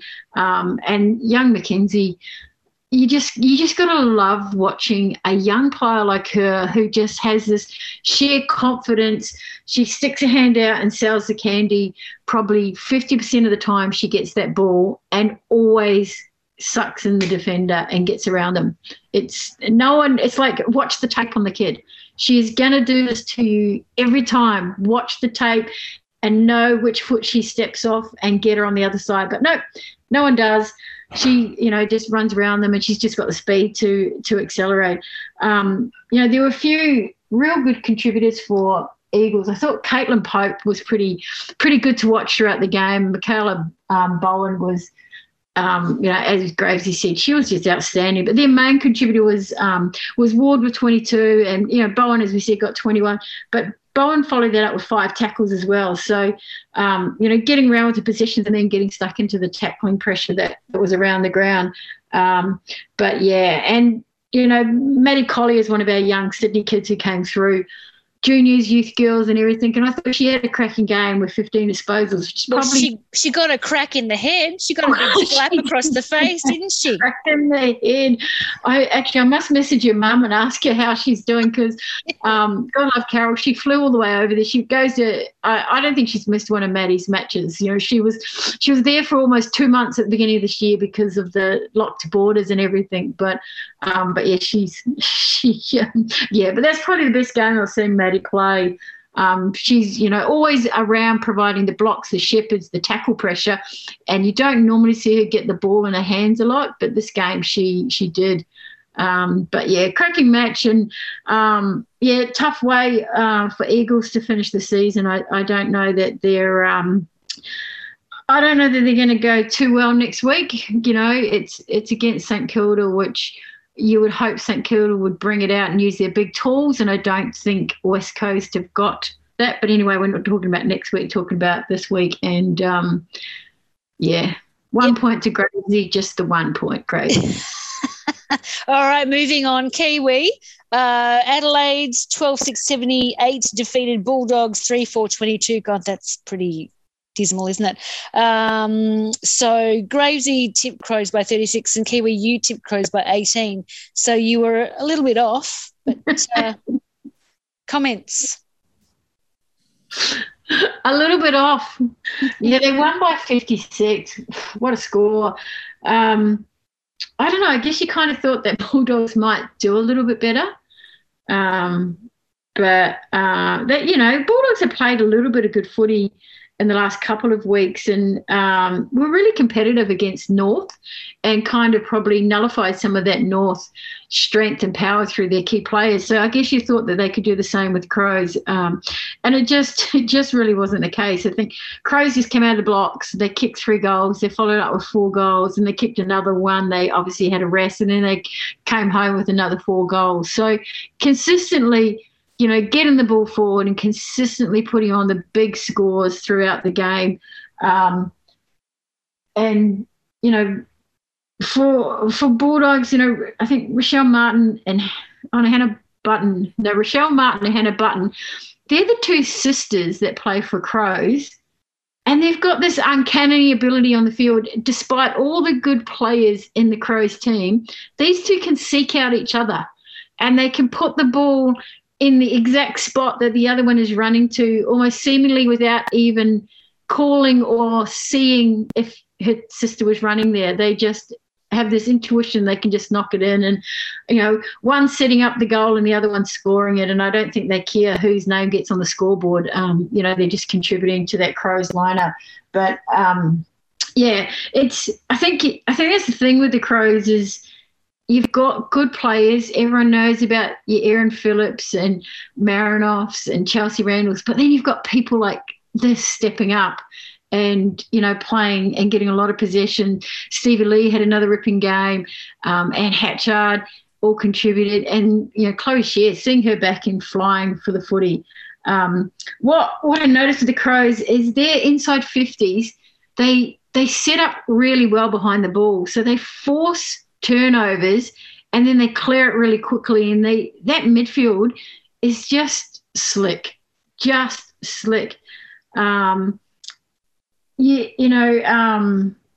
this, you know, Stevie Lee is a classic. She at one point got the ball and she kicked across about 3 lanes. We talk about changing lanes, and generally when we talk about changing lanes, we're meaning go across to the next lane. She kicked across 3 lanes and hit up, I can't remember who she hit up. I can't remember who it was. She hit up someone who just handballed to Sher running through and banging the goal. Like, as quick as that is and as slick and efficient, that's pretty hard to defend. And a team like that on their day, if they can continue to do that over and over and over, I don't think it matters who they're playing against. They're gonna win. And I don't know, did Erin Phillips play? No, I don't know. She did, but you know, she probably had a quiet game for Erin Phillips. Erin who? And exactly. I think even they threw Chelsea Randall back down the back line, and at one point the commentator said she hasn't touched the ball, so she said to the coach, "Throw me forward, coach." And, yeah, I heard that. Yeah. And then she got a goal. So Chelsea's the queen of the team. But yeah, pretty hard to play against. And Bulldogs like St Kilda, another young team, and Nathan Burke, that was his whole thing about taking a lot of the under-19 players to develop for the future. And as we've chatted about before, they're all on 1 or 2 year contracts. So, it doesn't matter what he's going to do in 4 years' time or 5 years' time. It's really the now. And right now, they got thumped. Sorry, Berkey. Gravesy, anything more to add to that? Oh, gee whiz. She talks about me talking dribble. That was just, I don't know what is going on. And as Kiwi pointed out, this is the first time we've actually seen each other when we're doing these. So, kudos to you, Pete. Pete has got no idea, because now I can at least see what Kiwi's dribbling going on in her house versus just me sitting in my bed on the phone. So I'm actually sitting on the front porch, obviously, today. So, yeah, gone from other floods and 31 degrees today and sunny. It was like steamy. You're exactly right. Don't the Crows? It was like the Crows go, the Blues have knocked off our record, so stuff it, we're going to go and get it back again. And at one stage there, they were literally a goal away from getting their record back. And weren't they just having the best time? It just looked like that whole game, they looked like they were just having the best time. They were just having the most fun, which at this level you just go, geez, that'd be nice, wouldn't it? It'd be nice at Coolangatta. I can't get a bloody win to save myself. In fact, I can't even buy a goal at the minute up here. But anyway, I'll have the story. So you talk to Kappa. Talk to Kappa. Isn't he the Gold Coast guy that sells everything? Yeah, I think they sold my soul. So it was like, so it just really looks like, the Crows were just having the best time ever. And the bonus, you talk about Erin Phillips having a quiet game. Isn't it fantastic when Erin Phillips has a quiet game and they win by 10 goals? So because most people say when Erin Phillips doesn't fire, the whole team doesn't fire. So that puts that to bed, doesn't it? It does. And I think it's something they really need to focus on, because those players, Erin being, 408 years old and Chelsea Randall being, 403, they really can't rely. What are they, 37 and 30? I think I'm throwing Chelsea on the bus. They're younger than Cora, I know that. Yeah. I think Chelsea's 30 in June, but anywho, that's another one as well. So I just thought they had the best day. And when you're having fun playing footy, don't the wins and the goals just mean everything? So, that was a simple snapshot in there. They're just elite, the Crows, at keeping the ball in. And we talk about tackles inside forward 50, and Kiwi always gets this wrong and thinks it's around the other way of the ground. But the Crows had 20 tackles inside their forward 50, which means they are absolutely busting their chops to make sure it stays there until they get the next use and the next use and the next use. Now, when they kick 1 goal 21, that's a fair bit of use, but, as they did in the preseason. But, in these games, if you keep it in there, you're going to win footy games. Whether it is a 7-point play, an 8-point play, a 25-point play, the way it is. So, the Crows are enjoying their footy, and it just makes it every week I go, oh, Collingwood are going to be the premiers. Collingwood are going to be in the grand final. Oh, the Roos are going to be in the grand final. Then I go, oh, my God, it's Adelaide. And then I go, oh, no, I think Melbourne's up. And then, last week I'm like, oh, Carlton's finally doing what I thought they'd do in round 1 and do for the whole season. And then, the Dockers are just bubbling away. They're doing their thing. And then the Lions just, oh, Jesus, girls. Oops. Full time. The siren is gone. No more Gravesy. Watching TV. The old Brand Canisano's in my lounge room watching footy. It's obviously not one of our games because, it looks like someone kicked a goal. So apologies for that. The siren, that's just, I should have put that out when Kiwi was chatting. But no, Crows are loving it. Don't know what's going on. And, there's not much to talk yet. The Dogs, they look exhausted. Too much left to too few. As simple as that. And we've spoken about that a couple of weeks. Yep. Okay, so moving on. Speaking of Freo, you both tipped Freo, but Bong. They lost 4-8-32 to Melbourne's 5-7-37. Oh, my God. I don't think I sat down for most of that game. I was yelling at the TV and carrying on like a pork chop. Gravesy, what have you got to say? Wow, I know. I was like, surely they couldn't do it 2 weeks in a row. Yeah, and that was, you're right. It was like, oh, and they just let these teams get off the leash, don't they? You know, it's been spoken about in the media so much this week about Freo's slow starts. But they were coming back like they usually do, and it looked so like they were going to do it until the last second. Yeah, it's a crowd pleaser fee, but it's not going to be a crowd pleaser in finals because good teams are going to put them away. And that's what concerns me because obviously they were my tip for the premiers. So in terms of that sort of stuff, you get a bit nervous because you can't let any of those top 6 teams get 4 goals up on you in quarter one. It's just not going to play well. So they really, really need to tweak that big time. And let's face it, with Turbo being cited, whatever that might mean, and not us to comment on the match review panel, but I thought it was pretty average. Although when I saw it, I was like, you know, they don't like that tackle. I've seen that tackle a couple of times, and I've been saying this is not World Wrestling Federation. It's friggin' football. Why are you tackling like that? I'm astounded that she got off. Absolutely astounded. And I've got to wonder what the point of the MRO is if the tribunal just overturns it. But so there you go. I've commented. You didn't have to. No, that was interesting. But Maddie Press-Barkis a few weeks ago, very similar sort of thing, didn't get off. So it's interesting, isn't it? Yeah. I don't know. Yeah, maybe they had better footage, maybe they had better analysts. But yeah, so and you're right, Fee. You know, those sorts of tackles, and I love Turbo. She's an amazing tackler, amazing player. So there's no issue there. But you know, we do need to protect our players. You know, men's, women, or you know, and other sports in particular.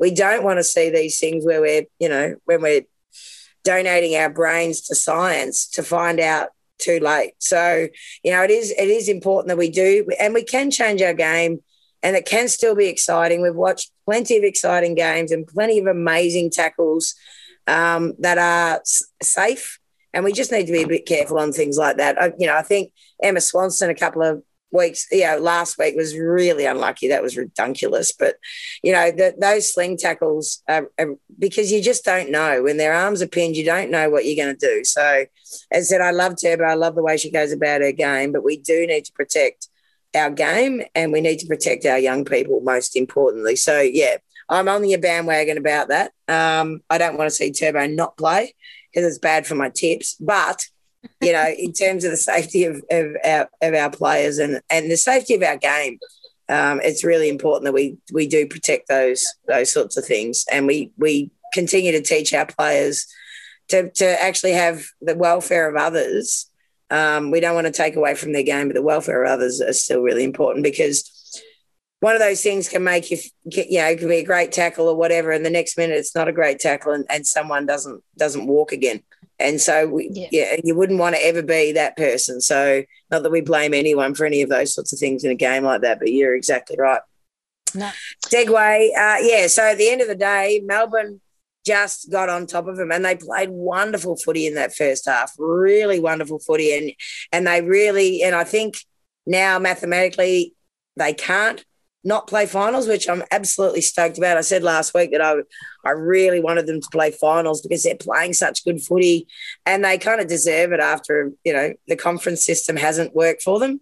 And it certainly worked for me a couple of years ago, so I was pleased with that, me at the Blues. So I understand the conference system and how it works beautifully, but, you know, Melbourne have sort of missed out on that opportunity. And, you know, with a one ladder competition, I think it's about time they got reward for the amazing achievements that they've made and the consistency they've had over the last 5 years. And I can't wait to watch Melbourne in finals, because I think they're just playing brilliant footy.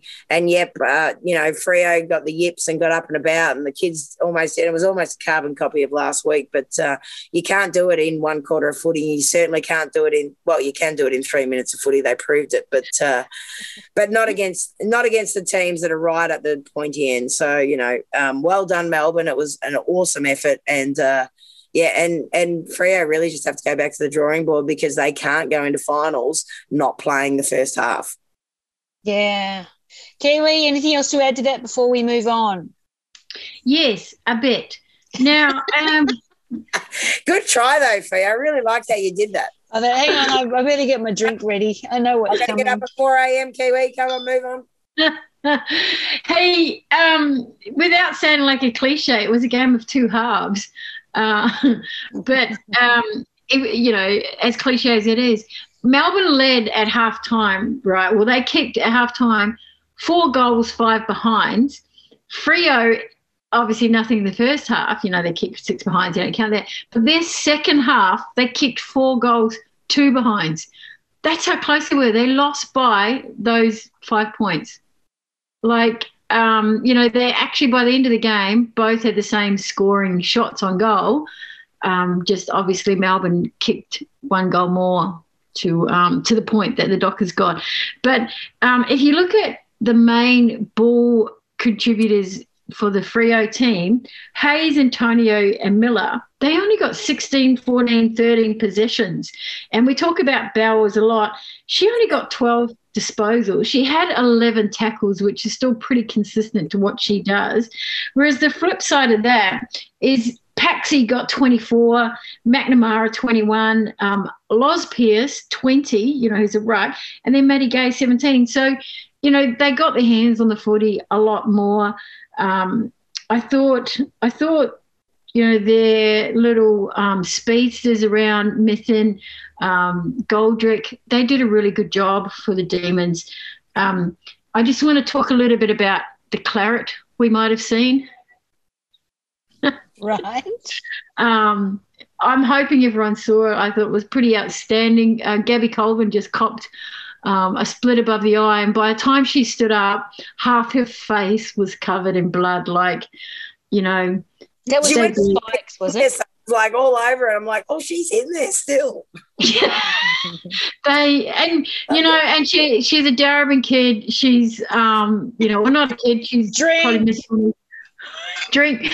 But she's just a really good character, and exactly that. She would have stayed on and probably carried on playing and kept wiping the blood out of her eye because that's the kind of person she is. But yeah, boy, it came out fast and it covered her face, and so she was quickly ushered to the sideline. When we're talking about young players, I just also want to talk about Brenna Tarrant. Now, she's a young player that came through the Giants Academy in Sydney, and I remember her as a 15, 16-year-old, and she showed some real good strength then for the rest of the girls in her age group. And I remember going and telling her to go to the senior academy and challenge yourself a little bit more because the under-16s was just so easy. So, a few years on, she got drafted last year to, the 2019 draft, but 2020 was her first season at Melbourne Demons. In the weekend, she was outstanding. She covered a lot through the back. She had 12 disposals, which I'm pretty sure is one of her highest games, for getting the ball in her hand. But she just helped guide Libby Birch and that defence through the Demons, and especially late in the game when Freo came back at them. So I just think, good on your young Brenna, if you're listening. One of ours. Nice one. What about Ricky Roo and Libby Birch? That was fun. Yeah. Oh, yeah. It's I thought it was going to carry on a little bit more, but it was, you could see Roxy Roo's just cheeky, full of cheek, and she does it with the way she plays. She does it when she celebrates goals, and clearly that goal she got, she obviously said something. I don't think I could lip read what it was, but she said something that really rattled Libby Birch, and Birch just wanted to get in there and grab it, but the team just all stood in between, and I think it was Gemma Horton actually that got the jumper punches and everything going on, because Rue was still behind her laughing or yelling or whatever it was she was saying, being super cheeky. But it was Gemma and Libby really that was going face to face in the end. But yeah, I don't really understand this. The Bowers tackle in what's become the outcome? Because to me, it looked like pretty identical to what Maddie Prasparkas had a few weeks ago. Exactly. And you know, both of them, they're not dirty players. They didn't do it deliberately. The player, in both circumstances, carried on playing or finished the game. And, you know, totally different outcomes. You know, Bowers will get to come back out and play this week because her club did appeal. I can't remember, Gravesy, if you can remember, if Carlton appealed for Maddie's. I think they did. They didn't get overturned. Yeah, so that's interesting in itself. And then the other side of that is Swanee's one, which I've looked at this over and over and over, and I can't see another way that she can bump that opponent any differently. Like, she's come fully side in, her arm is down. It's exactly how you tell people to hip and shoulder, your oppo. And, you know, the other girl clearly didn't brace for it, just didn't have that spatial awareness going into the contest, and it's come off a bit battered from it. But if you can't protect yourself, as we found with Bridstack early in the year with the Ebony Marinoff thing, then why should the tackler, or in this case, only a bumper? Because Swanson was well within 5 metres of the football. She's protecting a teammate.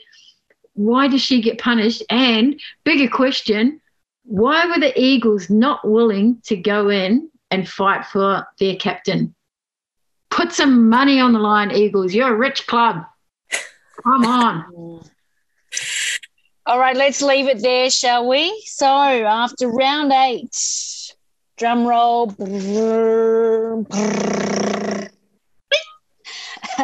Coach Kiwi leads Nicole Graves by 6. The score is 42-36. So, you know, look, there is a chance by 2 more. In the same way that Giants can get through, you can win this, Gravesy. It's what, possible. She needs 250 points. Something like that. Oh, piss off, Kiwi. It's because you're not loyal, you George.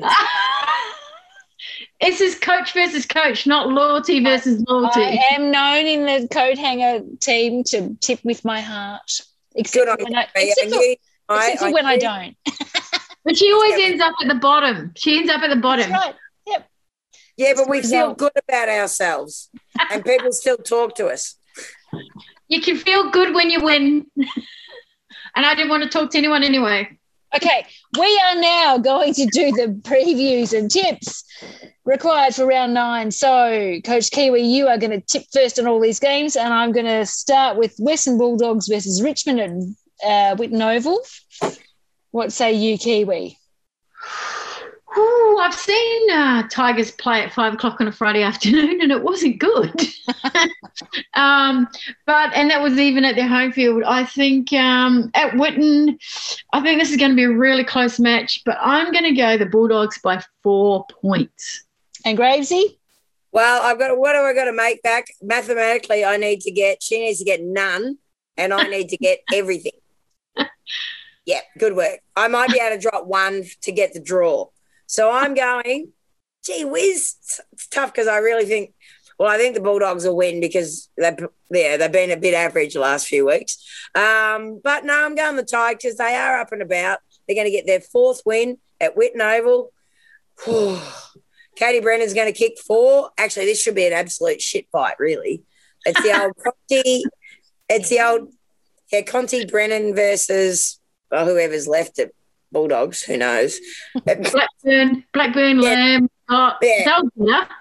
Yeah, maybe just Blackburn running around there. So it should be a fun game for the spectators, this one, because they haven't actually played each other in an official AFLW game. They played each other in a practice match, and there was a bit of fire. So let's just hope. Yeah, so let's just get a little bit of excitement here, and I'm going the Tigers, by 12 points. 12, okay. Say don't fall in love with a dreamer. Okay, moving on. Kangaroos versus Fremantle at Arden Street Oval. Kiwi. Oh, I get to go first again? Yeah. Woohoo.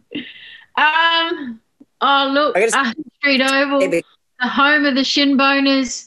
I think this week they're just going to get kicked in the shins. I'm going to go Freo by 24 points. I think they're going to be upset they lost last week, and they're going to fly all the way to Victoria and prove everyone that they can fly, they can win, and they'll be hoping this takes them towards the grand final spot.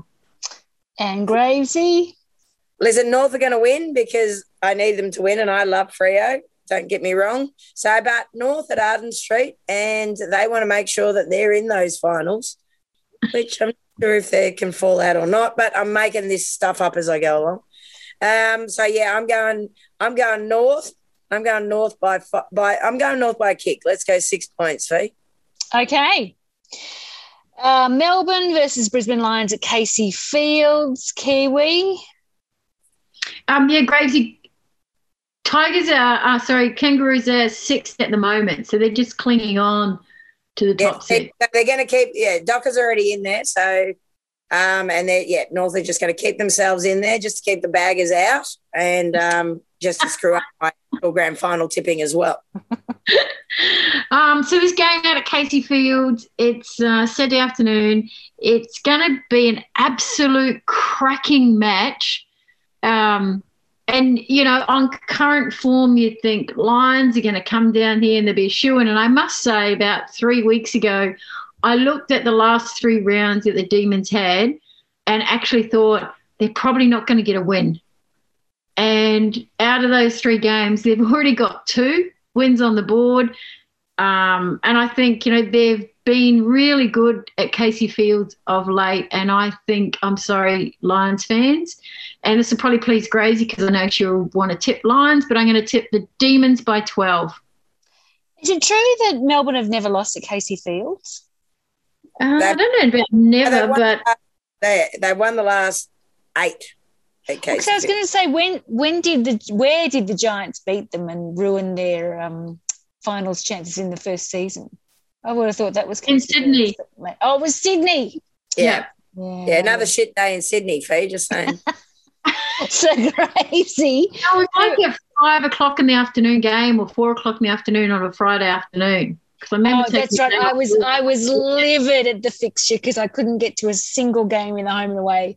I only made it to the grand final that season. Very annoying. Ridiculous. But that final was a cracker. That final was a cracking match to go to. It certainly was. Anyway, so, Gravesy, who are you tipping? Well, I know you're tipping Lions, but by how much? Well, the point is that he's actually just looking at the games and going, right, she was involved with Bulldogs, so I'm going to go them. And she loves the Dockers, so I'm going to go them. And then she goes, well, I'm going to go Melbourne because I said Melbourne are flying, so she screwed me there. So basically, by you making her go first, she's just looking at the games knowing that which team I'm going to go for because I'm, a passionate, emotional tipper like yourself, Fee. And she's just screwing me. She's an evil mole, really. I'm going Lions. Go you good things. It's really hard for Lions when Lions have to get on an aeroplane for 2 hours, but then they have to get on a bus for 3 hours to get to Casey Field. Like, this is ridiculous. And like I said on the Coat Hanger show, buy your tickets, but don't worry, it's never going to sell out because nobody wants to go there.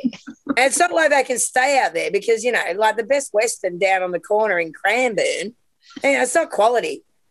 Hey, we went there for dinner. You sound like you're talking from experience. Well, actually, I was out there when they first opened the Casey Fields when the youth girls were moved out there. But I must say, I've only been out there for VFLW games because I don't think Alan played out there when I was there, thank Christ. So I'm going to Lions. Go you good thing. Courtney Hodder's going to kick 5 and just smack it around there. And Daisy is going to have to go back to the back line and play on the little fella. There's my tip. So I'm going Lions by 12 points. Hey, there's a big question. There's a big question for that game. Will Jane Lange be back in the head coaching seat or will they let Mixton Air back in? Because she was in the head coach role against Freo, did the job. Will they put her back in there? Can she do the job against the Lions? They reckon she just won't let him back in. she's in there. Well, she's got a big Darebin army out there to stand up with her. Drink. You can tell, Kiwi, normally we record this on a Tuesday night, listeners, and we're doing it on a Wednesday night because Queensland's been rained out and I haven't been on a piece of grass for about 3 weeks. And so Kiwi's obviously at home rather than at training, and she's making no sense and dribbling just absolute crap all night. So I don't even know where we're up to. But we are up to Gold Coast versus Geelong at Metricon Stadium. Kiwi. So, up and about, and I'm give me the first tip, Kiwi, you turd. Those Suns are going to win this one. Please let the Suns win this one. At 4:10 my time on a Saturday, which is Queensland time, and it's typical. I'll be bloody coaching footy, so I've got to watch one of their games, which is probably not a bad thing. Let's face it.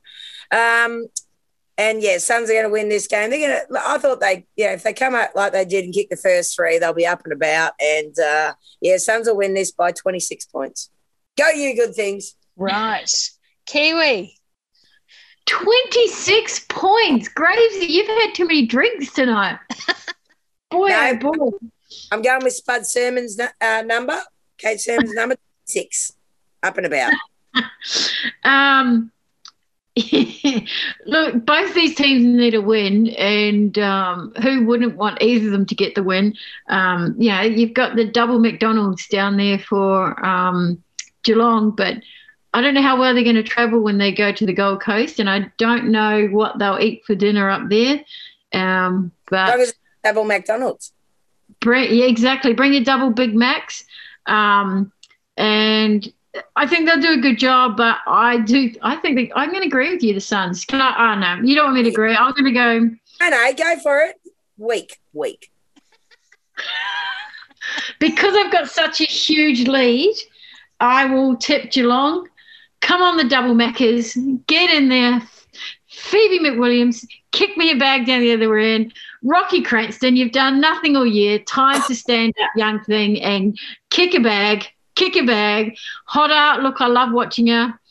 I love watching Leah Kasler too, but you know what? Sorry. Come on, Cats by 12. 12, okay, good. Adelaide Crows versus Collingwood, Norwood Oval, Kiwi. Hodder plays for someone else. You do know that, don't you? Huh? All right. As long as Kiwi realises that Courtney Hodder plays for the other Queensland team. But anyway. Oh, no, I don't know. I thought is there... wrong one. Sorry, yes.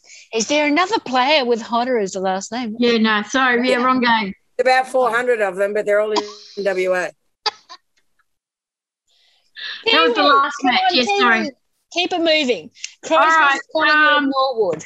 Because I've got a big lead, I think it's going to be a ripping match. I kind of think Crows will win, but I'm going to pick Pies. Pies come out, set themselves up for the grand final, have the week after off. Pies by 12. Hot Pies. Okay, and Gravesy, I guess you're going to pick the Crows? Well, I guess I will now. What were you not? Every time you let her tip first, Fee, she screws me. All right. No, I'm going. All right, you go Pies and I'll go Crows then. No, you can't change now. I think, both teams had great kicking practice last week, let's face it. So let's go, 11:40 in the morning. That's a bit early on a Sunday. So let's go now. We're going the Crows. Sorry, Fee. We're going the Crows by Crows are actually going to kick their ass. Crows by 18 points.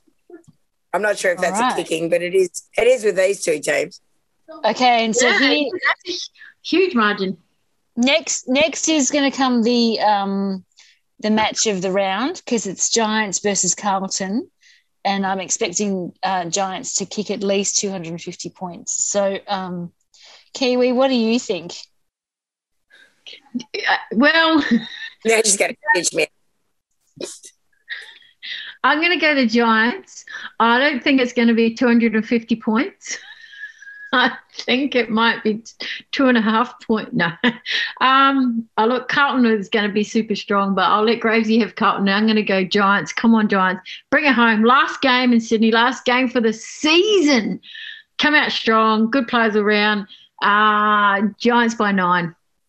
A goal Giants and a by finish. 9. And Gravesy. Well, I think Carlton actually have to. I think they have to they have to win by 100 points to make finals. So I'm going Carlton by 100.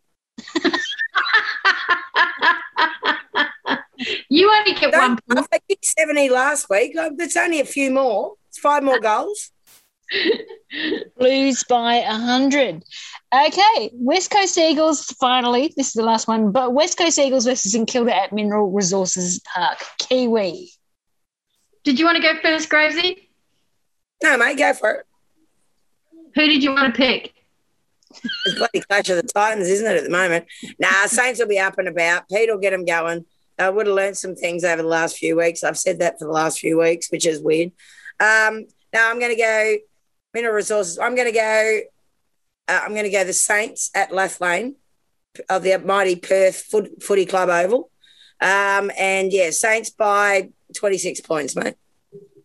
Oh, I've got it. No, Saints by 11 points. I'm going Leah Kasler's number this time. Saints by 11. And Kiwi. Yeah, I'm going to go the Eagles to make it interesting. I think Colley's going to have another ripping game, and Pope and Bowen are going to is it Bowen? Yeah, Bowen is going to absolutely dominate for them, and I'm going to go the Eagles by 5 points. Eagles by 5. Eagles are going to dominate, and they win by 5 points. Yep, winner. Because, it's going to be a wet game. They're missing their captain, but they can still dominate, win by 5. Or they'll start strong. That's the one thing we do know.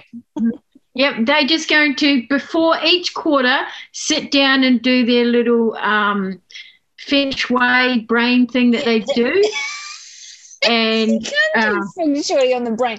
It wasn't that Jan Cooper who was leading them through the guided meditation before? Yeah, so we're doing it at the beginning of the game and then playing that first quarter really amazingly. I say do it every quarter. Do it every quarter. I agree.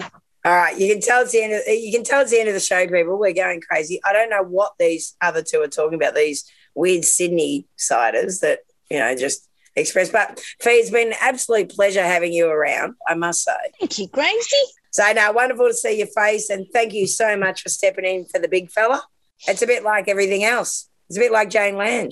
We love mixed tenure, but at the end of the day, fight for the women. That's it. That's it, exactly.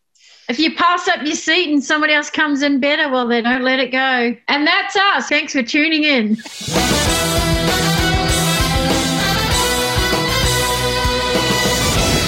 And my thanks again to Fiona Lamb from the Coat Hanger Footy Show for filling in as special guest host / moderator of Coach versus Coach.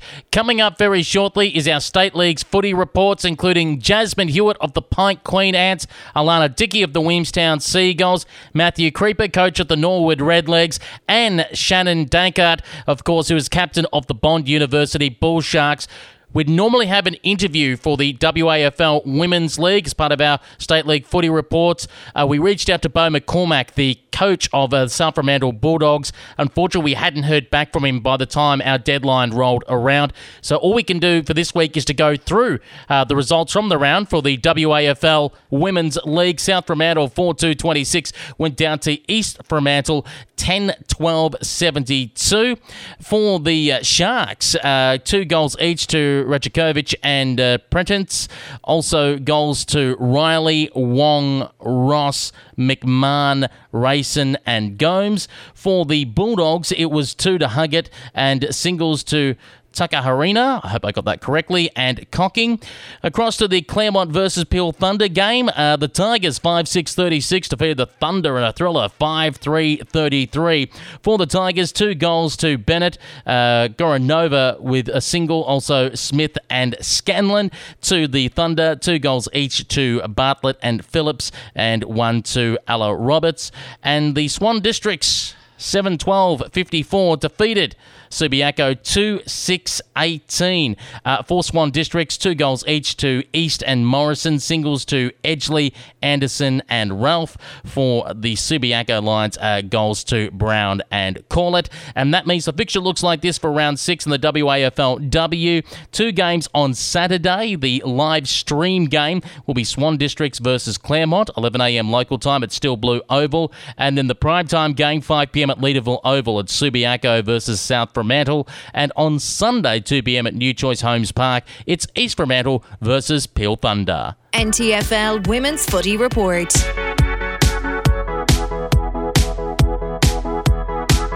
So the Pint Queen Ants are premiers of the NTFL Women's Premier League, getting revenge on the Darwin Buffets, beating them 7-4-46 to 5-5-35. And we've got on the line league best and fairest and grand final best on ground, Jasmine Hewitt. Jazzy, how are you?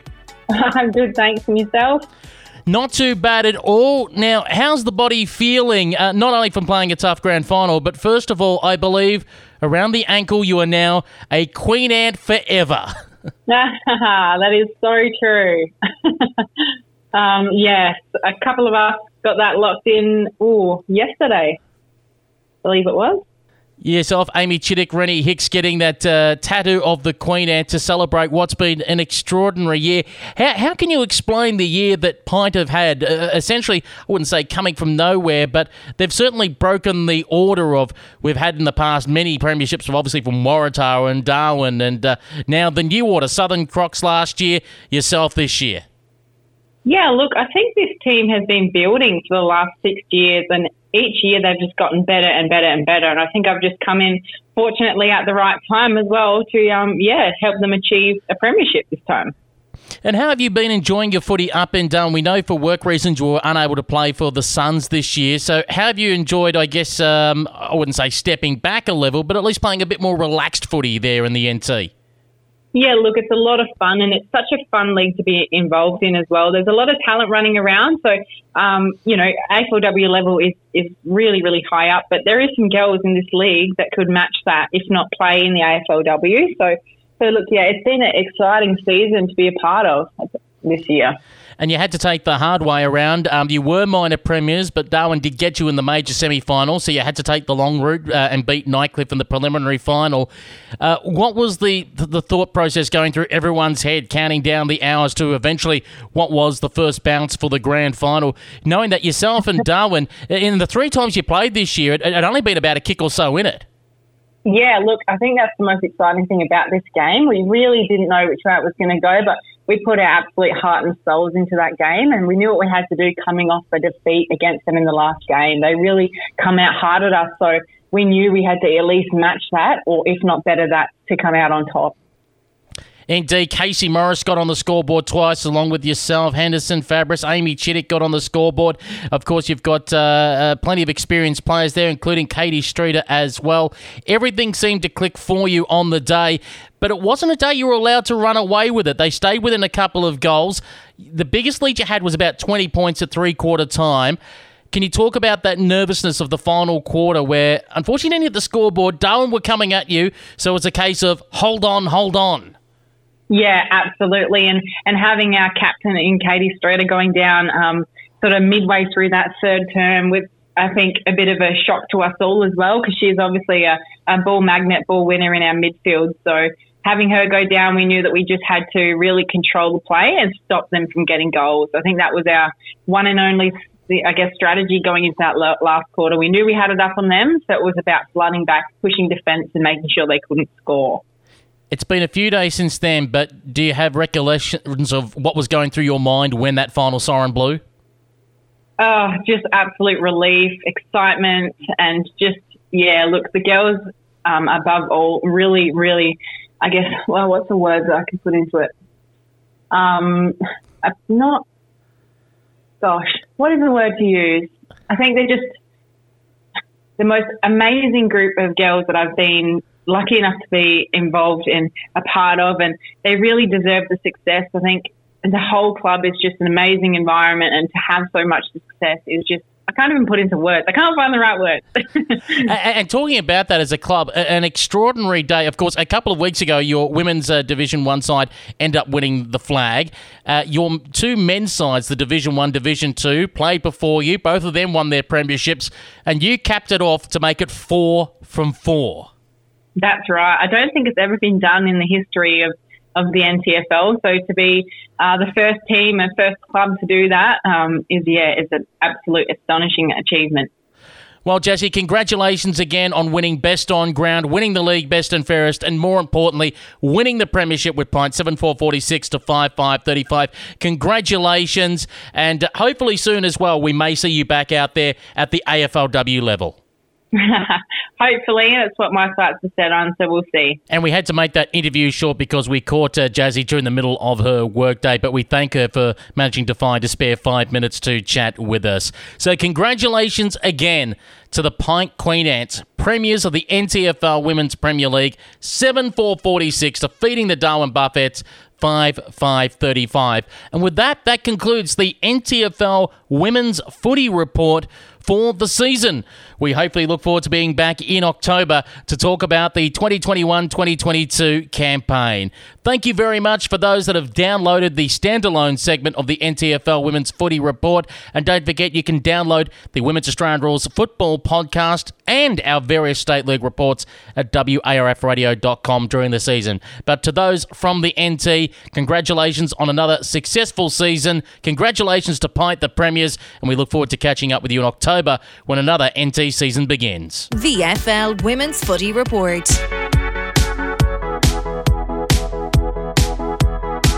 And for the Williamstown Seagulls, they brought up their second win of the season on the weekend, accounting for the Western Bulldogs at VU Whitten Oval. One person who got on the scoreboard is their playing assistant coach. You may know her from WA football as a former female football coordinator at the West Australian Football Commission, couple of flags with Swan Districts, and more recently was a playing assistant coach with the Claremont Tigers, now part of the Williamstown Football Club. It's great to have on the line Alana Dickey. Alana, how are you? Yeah, good, thank you. Thanks for the invite. I'm pleased to be on board. It begs the question, for someone with such a long and storied history in WA women's football, what are you doing here in Victoria? I love new opportunities to step outside my comfort zone to grow. So, with the pandemic, it sort of threw an opportunity to open up some new doors and experience what Victorian football's like, and sort of open up some different opportunities as well, which is turned out to be a good decision. You actually came, if I'm correct, around the middle of the pandemic, in the middle of 2020, across to the Big V. When you landed here, did you already have in your mind what club you were going to, or was it a case of, okay, just park here, drop the bags first, and then, in a way, kind of shop yourself around and see which club was going to be the best fit? Yeah, I sort of, I'd had some conversations with a couple people to, I guess, gauge where I might want to end up. And Williamstown was one of those that I'd been thinking about. A former teammate from both Swan Districts and Claremont, Asher Price, was at Williamstown. So I had a friend there. I also had a friend at Essendon in Courtney Ugle that I'd a former teammate as well. So I guess those two, and I was even, looking at a couple others as well, but having, I guess, a familiar face generally helps when you're starting in a new club. But for me also, I guess, the experience with coaches and ensuring that, I guess my values align with the coaches' values. And I was lucky enough to meet Penny in February 2020. And so I guess from that experience, bumping into her when I was over doing some coach development, I guess just we sort of clicked straight away. And when I was looking at where I'm going to end up, after having some conversations with her and discussing, I guess, again, the opportunity to have a playing coaching role at Williamstown, I sort of thought, all right, I'll go have a look. And first training session in, felt at home. So it was a pretty easy decision after that. It's an interesting choice, isn't it?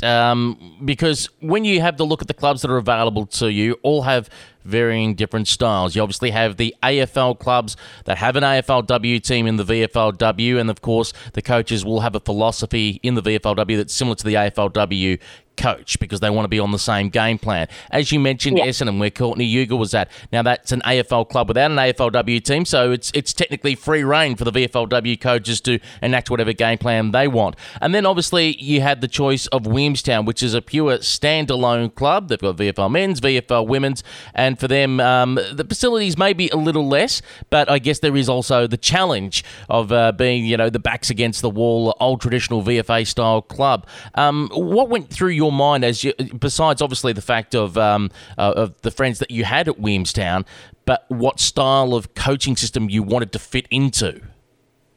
Yeah, so a big one for me, I'm very passionate about the development of individuals, but also the development of female football. Obviously, my previous role as female footy coordinator back in Perth. Again, I guess when I was looking at what clubs to go to, it was also where can I help, where can I impact, and I guess share my experience and my knowledge and that sort of thing. So, again, I guess that's where Williamstown was a great fit. Very young squad. We had a big turnover from the previous season.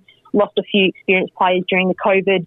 Just again, like people, different decisions, work, and all that sort of stuff. But losing 150 games of experience from some of the girls that didn't come back this season.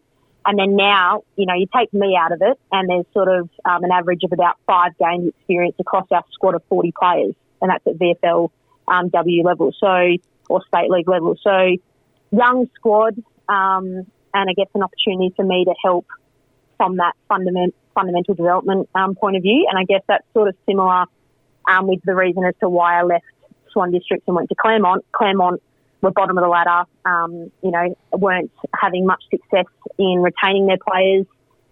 So being able to go in and support the coach in their direction with building a really quality culture and, again, helping with the fundamental development of players was, I guess the reason I did that move as well. So I think, like Penny and I, we do share very similar coaching philosophies with a real big passion on individual development, but also the enjoyment of the game. So I think, after I'd met Penny and, like I said, one training session in, I was sort of like, we are so similar and really enjoy my experience, but also really enjoy the support she's giving me with providing me coach development opportunities as well. So, she's got a lot of experience in different areas that I'm still growing in. And so we're sort of bouncing off each other, which is really cool. Talking about that coaching development, in any other year that you would have landed in Victoria, you would have been used to the normal, around October we're starting to build up for the next season. November we're doing some early running sessions. Everything goes to plan as you would every year before that. You've landed in the middle of a pandemic. How do you try to, A, bond with your new team, and B, try and coach them when everyone is separated for so many months? And I don't think we could start to have any type of contact or really be together in those large sporting groups until about late November, early December. Yeah.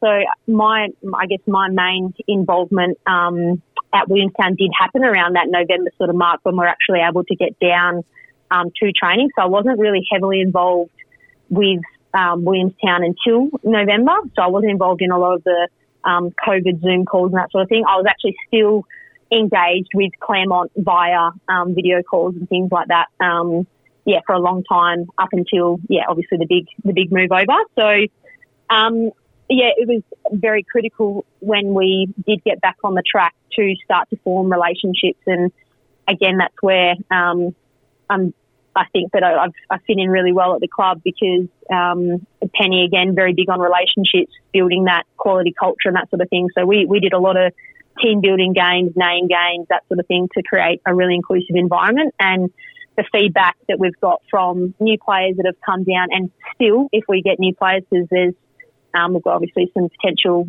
NT girls coming over, and then also potential AFLW players that post-season might join us as well. So the feedback that we've had from players that are new to the club, myself included, is that it's such an inclusive environment, and that's just created by obviously leadership at the top from the coaches, but the leadership group and the rest of the squad just, I guess, taking a part in, making everyone feel really welcome. And I think that has helped the group gel, and then therefore, rather than individuals just focusing on their own development, we're starting to see obviously players, reach out to other players, supporting each other with their growth areas and that sort of thing as well. So, I think it was a bit of a spanner in the works with the timing and the change of things. I'm a big one for looking at the positives, and being a WA girl, the weather and getting as much dry conditions in before we hit winter, I'm quite happy with that. So I've been enjoying it so far. We'll talk about that in a moment, winter and the Williamstown football ground and how that's an advantage to most that have played there, but of course for you it'll be the first time. But as you said earlier, you lost about 150 games of experience, and that's going to happen throughout the VFLW competition now for all teams, considering it's now essentially reserves and feeder comp into the AFLW. As you've got this group of youngsters, you're essentially almost starting from scratch. So what's the philosophy that you want to try and build into them first? Is it a defence-first philosophy? What is it a case that, okay, this is the first thing we focus on, or this is our brand of football, etc.? Well, we've got a big focus on just get the fundamentals right, because realistically you can have a great strategy for offence or a great defensive strategy, but if you can't pick the ball up clean or you can't use it by hand or foot well, you're just putting yourself under pressure. So we're working extremely hard on being clean at ground level in the air, but then also when we have the ball, being able to use it really well. So again, being a young group and having girls from different experience levels, whether that's VAPA Div 3 through to, the various, I'm not going to name them just in case I get them incorrect, but various different divisions. It's important that we are challenging, obviously, those at the a higher level or the more experienced level, but then also adapting for those girls that are quite fresh to the game. So I guess our belief is that if we get the fundamentals right, it'll allow us to continue to build and evolve. And we have sort of seen that on the weekend, where we're starting to see what we've been working on at training start to transition on game day. So definitely a fundamental focus, and that'll continue to be one throughout the rest of the season as well. Since you talk about the fundamentals and getting them right, how have you personally adjusted to playing out there on the park in the Victorian style of football? We talk about the differences between WA and Victoria. WA has always been seen as a run and carry game. It's played on the larger field. Let's spread. The Victorian game has always been about controlling the ball and structure. How have you adjusted to that Victorian game style?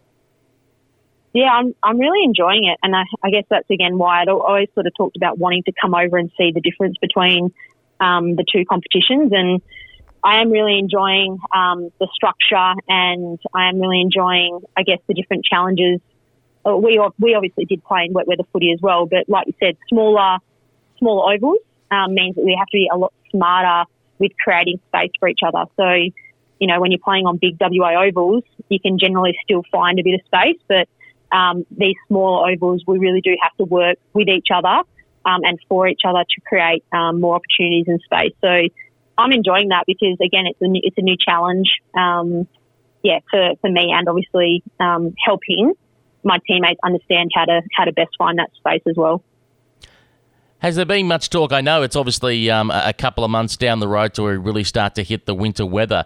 But when for Williamstown finally do play at home, now I've seen the unofficial fixture for the remainder of the season, and Williamstown will be backloaded in the second half of the season with a bunch of home games for when your Port Gellibrand facility is available to play again. But have you talked about having to adjust from, at the moment, dry weather football? Yes, it's easy to get the fundamentals right, to okay, when we get to winter, we know Williamstown is famous for bucketing down rain, howling wind, where you can literally kick the ball into the wind, it'll go 10 metres forward and possibly go 30 metres backwards. Yeah, it's definitely going to be interesting. It does remind me a little bit of a couple grounds in Perth where you do get a bit of a breeze through. So if you're ever playing sort of along the coast, you can tend to get a bit of the sea breeze come in. But, being down there and and feeling the difference that it has, I can imagine that it will throw its challenges on game day. We will get an opportunity to start training there from May, which will obviously allow us to adjust a little bit and get used to that. So, yeah, looking forward to the opportunity to get out there and train on the field, because it looks like it's in pretty mint condition at the moment. So, yeah, it'd be really good for us to be able to adjust and use that, I guess, as a bit of a home ground advantage, understanding how to play with the wind, and then obviously how we have to maybe adjust the way that we play to make sure that the wind and the weather doesn't affect our structures and things like that. Let's talk about the 4 games that you've had so far, or at least leading up to the previous game. You had the tight win against Darebin at La Trobe University, backed up with the loss against Geelong at Deakin University. And when you went down to Port Melbourne at North Port Oval, I was chatting to someone about that game, and they were saying, how good were Port? And I go, well, Port got the win, but Williamstown didn't let them get away at all. What was the thinking coming out of that? It's weird to say, confidence coming out of a loss against Port Melbourne, where, as I said, they won, but they didn't control the game at all. Yeah, exactly. And I think that's something that we're trying and we're still working on, in particular with our young group, is really looking at the positives. So don't always look at the fact that we didn't come out with the result. Let's reflect on, our improvements quarter by quarter as well.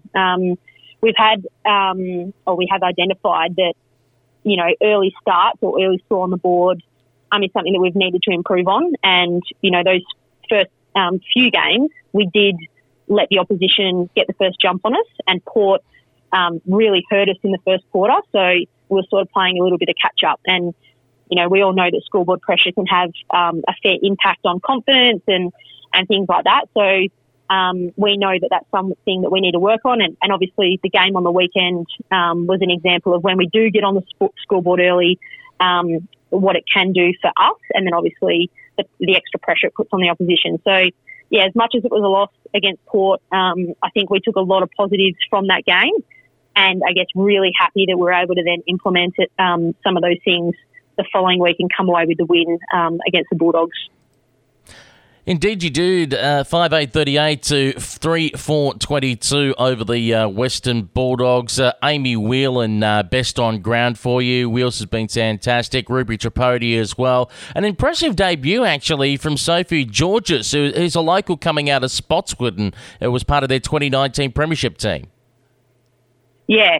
And as you mentioned, there's been a couple of girls that have stepped up week by week, but we've had debuts pretty much every week. And Sophie was one that, it was really exciting to see her out there. And she really made a stand early in the game, but then also presented all day.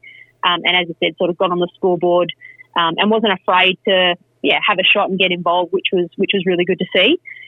She's very keen to continue to learn and grow, which, she's putting in the extras pre-training as well. So, she's a young and exciting player to watch. And I think that that's what's good about our team is we've got young girls pushing other girls, and I guess selections is getting extremely difficult for the coaches because we do have girls like Sophie stepping up in a debut game and obviously playing her role really well as well. Another player named amongst the best that took part in a very important moment for the game for us was Ella Baxter. You were very fortunate in your 150th game to be able to kick a goal, but we're impressed by the split-second moment that led up to that, and that was the ball was in dispute in the middle of the ground. 2 Bulldogs players coming at it, Ella's coming at it. Now, it could have been easy. We've seen in the past where players will kind of hit the brakes coming into it. Instead, she went full pelt for it, won the ball. The 2 Bulldogs players ended up colliding into each other, and by winning that ball, opened up that space, which found you, and thus the goal came, and essentially that put an end to the Bulldogs for the match. Can you talk about going through that review tape with her afterwards about that critical moment and choosing to go full pelt at getting that ball?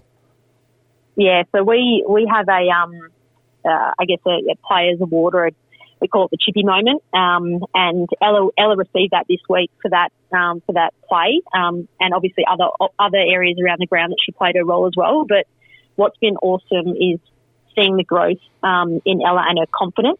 So she's really understanding her role. She's starting to back herself, and for her to be able to back herself, attack the footy, take the footy, and then obviously, just go, yep, there's one coming at you, but I'm gonna go through her as well. But then to have the composure, not just to blaze away, but actually look up and see that I'm there and just put it out in front of me, was really pleasing for us to see. So, yeah, she was as soon as I kicked the goal, you could see me in the video pointing and saying, get around Ella, because as much as, the forwards might be the ones that finish off the work, it was really important to recognise that, she was the one that caused that goal that easily could have been gone the other way, but the way that she attacked the footy and her confidence to beat both of those opponents, credit to her and credit to the work that she's been doing at training. And yeah, as I said, she's been a player that's continuing to grow week by week, and the confidence in playing her role for the team as well. And it's also good to have a little bit of experience in the side. And we talk about Gabrielle Beidenweg-Webster. She's leading at the moment with the goals for Williamstown, 3 goals for the season so far. But for her to be able to read the play in that first turn, to be able to pick the ball off when the Bulldogs were just casually clearing out of their back 50 to kick that goal, that got the ball rolling for Williamstown. Yeah, and I think that's definitely one of Gabby's strengths, is her ability to read the play and her intercept marking. You see her do it so many times in every game. Is she just positions herself really well to cut off that, and obviously it puts the opposition under a heap of pressure coming out of their defence, knowing that we've got people like Gabby in a great position that can finish as well. So, yeah, she's been playing a critical role for us, and, very versatile as well. So she's sort of moved around the ground a little bit as well, which is very valuable for us to have. But yeah, again, we're very happy with the constant development of our players, and Gabby's one that, I wasn't here the previous seasons, but from what I've heard, she's come in leaps and bounds, and it's really exciting watching her play. You kind of just back her in as soon as she's going in to win the footy. That she's going to, burn her opponent. So, it's really exciting when the ball's in her hands. You kind of know that it's going to end well.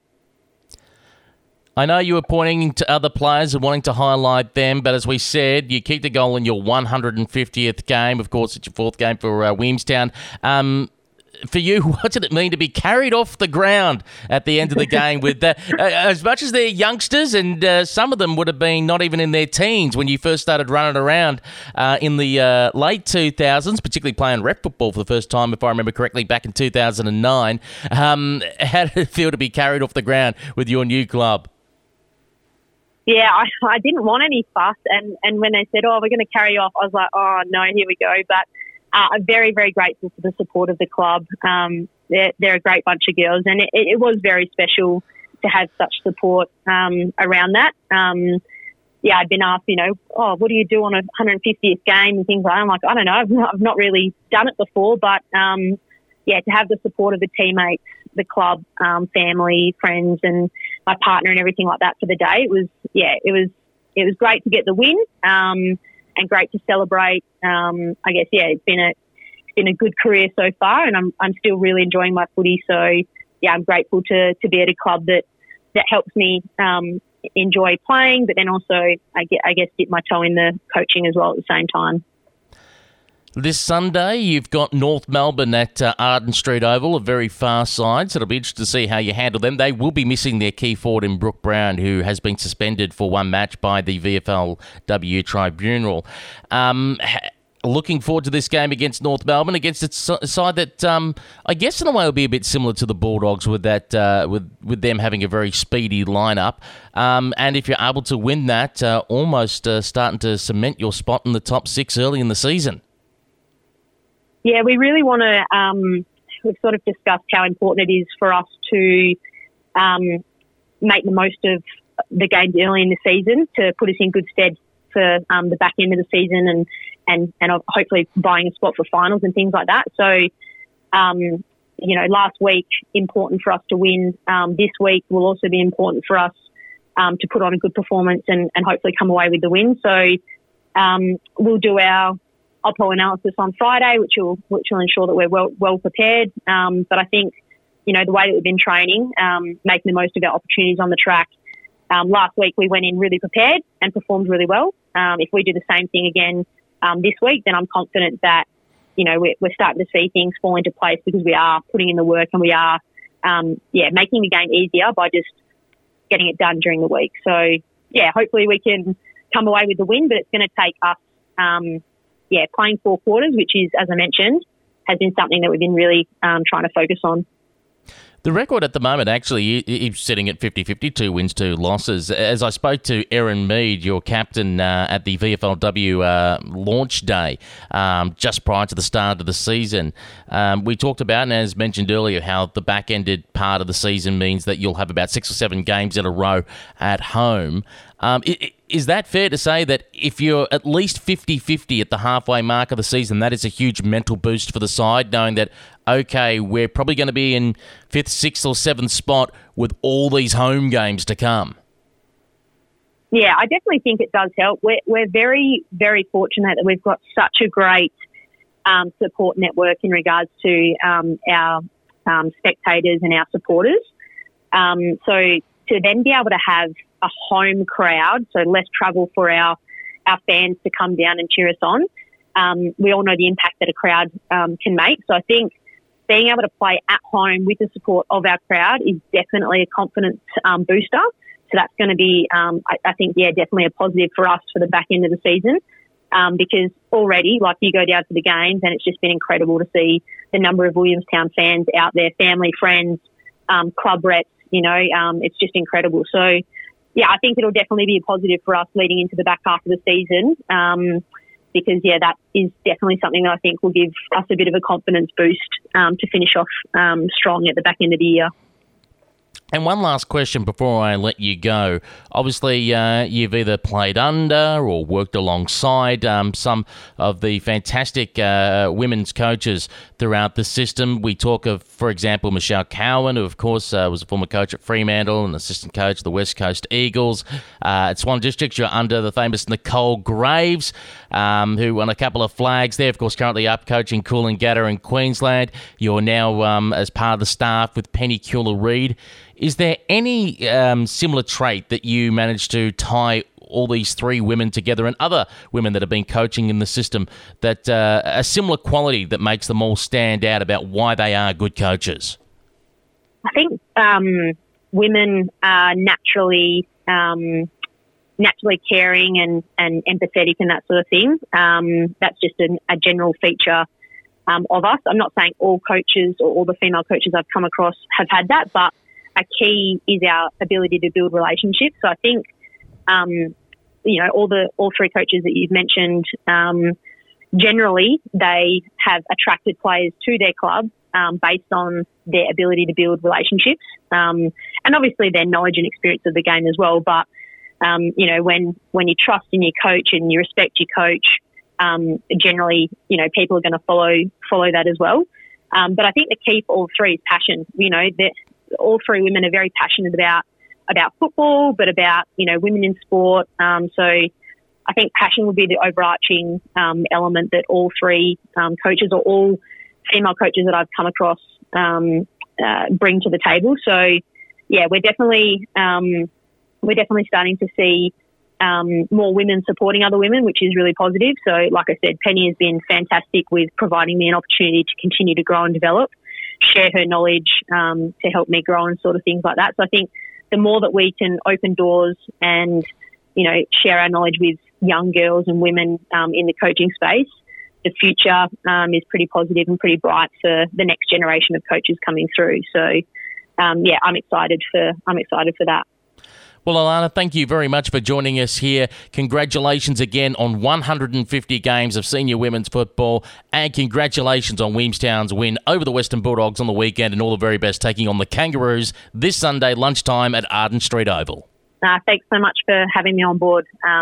Looking forward to another great game this weekend. Okay, so let's take a look back at results from round 4 of the VFL women's competition. And as we mentioned earlier, Williamstown 5-8-38 defeated the Western Bulldogs 3-4-22. For the Seagulls, it was goals to Bunweg Webster, Georgias, Dickey, Stratford and Castley. Best players, Whelan, Tripodi and Georgias. For the Western Bulldogs, goal kickers were Vale, Scott and Wright. Their best players, Chris Gurgle, Hunt and Murphy. Geelong 3-5-23 went down to Port Melbourne 6-3-39. For the Borough, Sophie Locke kicked 3 goals, singles to Cleo Saxon-Jones, Phoebe Monahan and Elise Edmonds. Best players were Diet, Sansonetti and Locke. For the Gats, Bentley kicked 2 and Williams 1. Best players Johnson, Boyd and Meissner. To the Casey Demons and Southern Saints at Casey Fields, and it was the Demons 6-6-42 defeating the Southern Saints 2-5-17. For the Demons, Neve McAvoy kicked 2, so did Fellows. West and Simmons kicked 1 each. McAvoy, Humphreys and Fellows were named as their best on ground. For the Saints, their goal kickers Bohanna and Solitis. Best players were Hines, Nixon and Capsalis. To Carlton and the North Melbourne Kangaroos, the Blues 8-4-52 hung on against the Roos 6-8-44. For the Blues, 2 to Lawrence and Jones, singles to Peterson, Gibbs, Wilson and Trudgeon, named amongst their best Peterson, Gibbs and Jones. For the North Melbourne Kangaroos, Brooke Brown kicked 4 goals. Both Hamiltons kicked a goal each. Best players for the Kangaroos, Brown, Skinner and Cox. For Brooke Brown, many would be hoping that she'd go up to the North Melbourne AFLW side with Jenna Bruton unavailable for this week. Unfortunately, Brooke Brown has been rubbed out for 1 week by the VFLW Tribunal. To the Hangar, and Essendon 10-10-70 thumped Darebin just the 3 behind. For the Bombers, 2 goals each to McDonald, Barber and Theodore, singles to Dicker, Clifford, Davies and Anthony. Best players Nanscorn, Anthony and Dicker. For the Darebin Falcons, their best players were Blackwood, Simpson and Lawson Tavern. And Collingwood 3-10-28 defeated the Hawks 2-1-13. Goals for the Magpies, Hallett, Maloney and Haslam. Best players Shevlin, Neal and Ferguson. For the Hawks, goals to Angelis and Hutchins. Their best players O'Malley, Shaw and Brown. Looking ahead to round 5 action, Collingwood versus the Casey Demons, 10 a.m. at Victoria Park on Saturday. Also at the same time on Saturday, Southern Saints versus Darebin at Trevor Barker Beach Oval. 2 p.m. on Saturday at Icon Park, it's Carlton and Hawthorn. And 2 p.m. at VU Whitten Oval, it's the Western Bulldogs versus Geelong. Across to Sunday football, 10:30am at the Hangar, it's Essendon versus Port Melbourne, and 12pm at Arden Street Oval, it is North Melbourne versus Williamstown. The WARFradio.com and VFLW live stream games will be Collingwood v Casey, Western Bulldogs v Geelong, and Essendon v Port Melbourne. Also worthy of note is that North Melbourne v Williamstown will be a VFLW YouTube stream game. All the details at VFLW and at WARF Radio on Twitter. SANFL Women's Footy Report. So for the North Adelaide Roosters, their 15-game winning streak has come to an end at the hand of Norwood. The Redlegs, all-powerful 5-30, defeating the Roosters 1-8. And we've got on the line the victorious coach for the Norwood Redlegs in Matthew Creeper. Matthew, how are you? Yeah, good, thank you. Yourself? Not too bad at all. I guess the question is, how is the view from the top? Courtesy of percentage, you're now on top of the SANFL ladder. Yeah, well, good spot to be, I suppose. We don't sort of concern ourselves too much with ladder position. We sort of focus on the process and what we're doing as a team and getting that right. And if we're good enough, well, then we'll end up in a position we're at the moment. So it's I guess a bit of reward for some hard work over the first 4 weeks, and good spot to be. Let's talk about the weeks leading up to it. As we said, you had a close loss in the first round and you've been building up since then. From your point of view, what has the team been improving on in those key performance indicators to be able to not only match it with, but comprehensively beat North Adelaide on the weekend? Yeah, I think the big thing for us is obviously just getting that team to gel. We've had a lot of new players that have come into the mix this year, and we've also had a lot of juniors that we've blooded as well. So obviously we've got a plan in place and a process in place, and it's just a matter of those girls gelling together and executing. And we believe that on the weekend, coming up against North Adelaide, that we got our matchups right and we executed really well, and obviously the result went our way because of that. We talk about preparing physically for the game, but how about preparing mentally for this match? Whenever a team comes up against a side that's been undefeated for so long, it can almost be a 1 or 2 goal advantage to the opposition because they've got a side mentally beat before they get out in the park. What's going through their head trying to prepare the side of North Adelaide are beatable? Yeah, well, I think we planned for it and attacked it maybe with a little bit different approach in terms that we think every side's beatable on their day, irrespective of whether they've had a 15-game winning streak or whether they've been winless for the season. So we sort of attack every team much the same. But we believe that based on their winning streak and everything like that, it had to come to an end at some stage, and they had everything to lose and we had everything to gain. So that was our approach, and there was no pressure on us. The pressure was more on them. So we just took that approach and, it worked well for us. How about the game from Lee Cutting? Absolutely outstanding. 17 disposals, 6 marks, 9 tackles, 26 hit-outs. Yeah, she was exceptional, and I think that's one of the best games she's played for quite some time. And we gave her a bit of support this week in terms of bringing in another ruck as well that could do a lot more of the ruck work in the forward line, so it allowed her to play her role a bit better. And she was exceptional for us and gave our on-ballers first look at the footy quite often. Ella Mirison, 13 touches and 2 goals. Yeah, she's getting better and better. She started off down in the back line, and she's found her way up onto the wing, and sometimes she goes through the middle as well. So she's a bit of a utility for us, and she can pretty much play anywhere. And she's found herself floating into the forward line a few times this year and got on the end of a couple and kicked some goals. So, yeah, she's becoming a very handy asset for us. And the experience of Sophie Armistead cutting through there with 15 disposals herself? Yeah, Sophie's been really good. She's a solid contributor week in, week out. Obviously, been AFL listed before, so she knows the game really well. And she's a bit of a no-nonsense type player and just gets in and gets the job done week in, week out. And controlling the ball very well throughout the day, Morgan Johnson also with 17 disposals, equal with Lee Cutting for the most disposals on the day, and 9 marks. Yeah, Morgs has been terrific for us, and obviously with my NT connections, I was affiliated with her through the NT Thunder program, and she was also at Collingwood with us last year looking to play VFL down there, and decided not to go back that way, and I could persuade her to come down to Adelaide, which was great, and she's been a fantastic asset for us. And yeah, she took a little while to find her feet in the first couple of games, but she's certainly finding a niche now, and she's a really important player for us down back. And talking about the NT, have you been working the phones actually over the last few weeks? Because obviously the NT season has now come to an end. Their grand final concluded on the weekend, and no doubt some of the NT women's footballers looking to continue throughout the winter.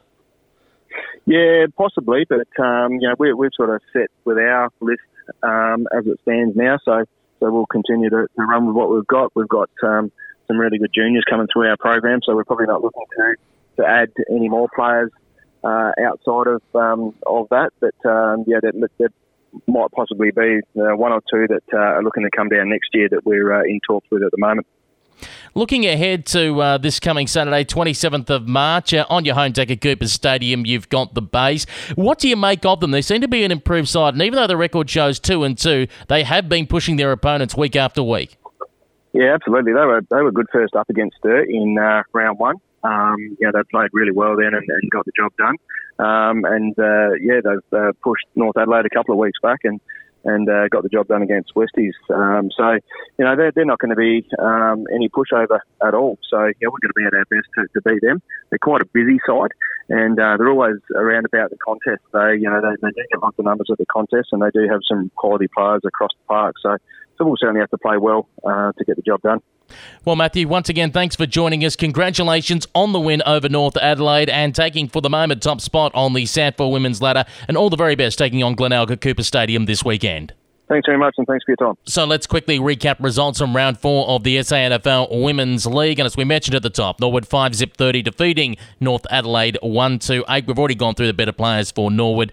For North Adelaide, Christy Harvey had 18 disposals. Jamie Tabb with 10 tackles and 4 marks. The Panthers 3-7-25 defeated the Double Blues 2-14. Leading possession getter for South Adelaide, Hannah Munyard with 20 touches for the Double Blues. Blues, Georgia Swan with 20. West Adelaide 3-4-22 went down to the Bays. Glenelg 4-4-28. For the Bloods, Lauren Young kicked 3 goals, had 17 touches and 4 marks. An outstanding day from her. For the Tigers, Ali Kellogg kicked 2 goals. Brooke Tonnen with 14 touches. Jessie Bates with 5 marks and 9 tackles. And the Eagles, Woodville West Torrens 4-1-25, defeated Central District Bulldogs 2-4-16. For the Eagles, Jess Sedenry, you know that name. She kicked 2 goals. Natasha Holmes with 14 touches and 6 tackles. For the Bulldogs, Shelby Smith with 21 touches, 6 marks and 6 tackles. An outstanding day from her for the Bulldogs. Round 5 action. South Adelaide versus North Adelaide at Flinders University Stadium on Friday night. Early on Saturday morning, we see Sturt versus Woodville West Torrens in a doubleheader at Ex-Convenience Oval. That'll be followed by Central District Bulldogs versus West Adelaide. And a standalone game at Cooper Stadium at lunchtime, it's Norwood versus Glenelg. And don't forget, you can watch all the SANFL women's action by going to sanfl.com.au and buying a digital pass. QAFL Women's Footy Report.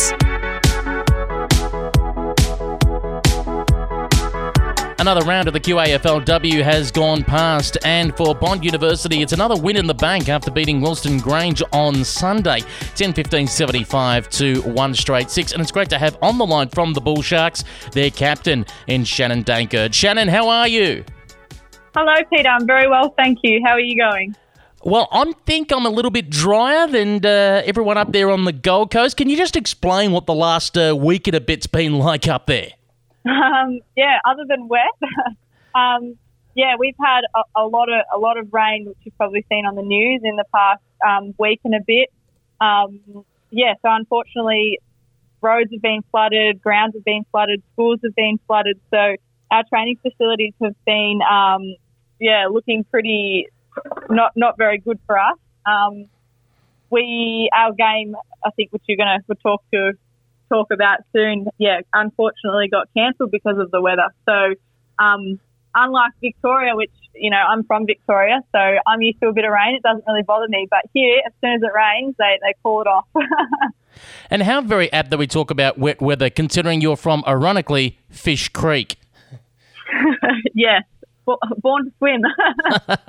Exactly. Can you talk about, first of all, your upbringing there in Fish Creek? Because I believe that you played footy down there first before coming up to Melbourne. Yeah. Oh, so I played. Yeah, I guess so. I played Auskick as a kid. I grew up with footy around me. My brothers played footy. My dad was a footballer as well, and we would watch football every Friday, Saturday, Sunday. So I grew up enjoying football a lot, and loving being around the environment at Fish Creek Footy Club. Unfortunately, once I got to sort of the age of about 12, there was nothing really for me to do footy-wise at that time. I think now these days it's a bit more of a pathway.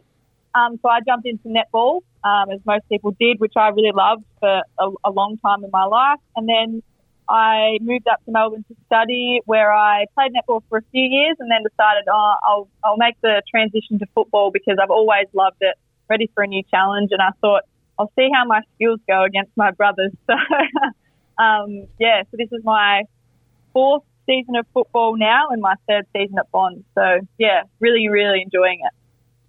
It's fantastic to see you've been able to make it up to, I'd say, normally a warmer climate, but as we said, there has been a fair bit of wet weather. Can you talk about, for when you went through netball, and of course, I think you played at Monash Magic, am I right? Played through Monash. Yeah, can you talk about what the, professionalism was at that point when it came to training, etc., compared to the professionalism that you're learning now with State League football up in Queensland? So it's a little bit different, completely different sports as well. At Monash Magic, we were a feeder club into the VNL side, which I'm pretty sure is now the Monash Hawks. So we trained alongside the VNL team. I think I played a few games with them. So the professionalism there was pretty high, and they trained at a high level and a very good intensity. Had some really fabulous coaches there to learn off. So and I only had a few years sort of at that level, and then moving to footy up here and having probably a bigger role, being the captain of the club. I think I take it probably a bit more seriously and a bit more professionally than what I did netball. I think that's because of the awesome facilities we have at Bond and the awesome team that we can have around us. We have our strength and conditioning coach, a physio, our line coaches and a head coach. And then we also have pretty much the same for our reserves type team. So I think that the difference would just be the amount of people that we have and are lucky to have putting in the work at Bond, and also some of the girls that I'm fortunate enough to play with who sort of come back from AFLW and play with us a bit later on in the season. That's a really good experience for me to have, sort of playing with higher level people. And whereas netball I didn't get to play at the highest level, of course. So still really happy with Bond.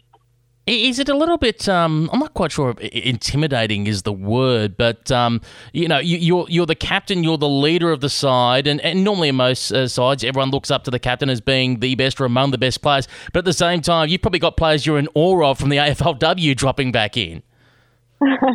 Yeah, look, you're definitely right. I think something that I've learned and we're trying to, push through the club is that your captain and your leader doesn't always have to be the best person on the field, and I can tell you right now that I'm not. So, but being a leader and a captain is more than just your skill and capacity on the ground.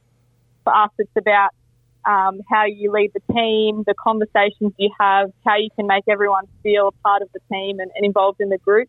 And obviously, as well, me and the other leadership groups that I have with me are a voice for the girls who are just starting football and maybe they don't know how to communicate with coaches or other people. So we like to be that really nice bridge or that link between the coaches and the playing group. But yeah, some of the players that I get to play with when the girls come back, it's fabulous.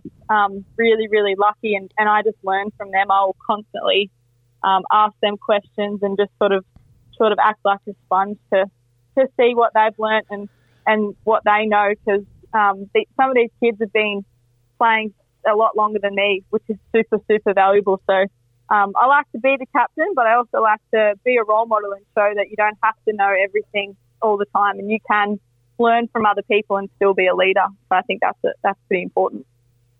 How's it also been adjusting to the different styles of football? Of course, you played a year at Amherst St Leo's down in the VAFA. The Victorian football has always been known as it's possession football, in close, tight, contested. The Queensland model, particularly after Craig Starcevich came across from WA to Queensland and ran the high-performance system there for a while, developed into this open spread running game. How have you had to adjust from the Victorian football to the Queensland football? Yeah, I'd say a lot more running, a bigger pre-season. From what I've heard, we do play a bit of a quicker game and a bit of a run and carry kind of game up here compared to Victoria. So, which I think works for our team at Bond, particularly because of the speed and skill that we have. Training-wise, I think it's just about really putting in the hard yards and the legs in pre-season, and then also just really getting that skill, that quick, fast ball movement, and sort of running in numbers and getting used to that sort of play throughout the year. And it's also just about learning who you have next to you on the field and who you have in your mids, for example. That's where I play. So learning how each other play.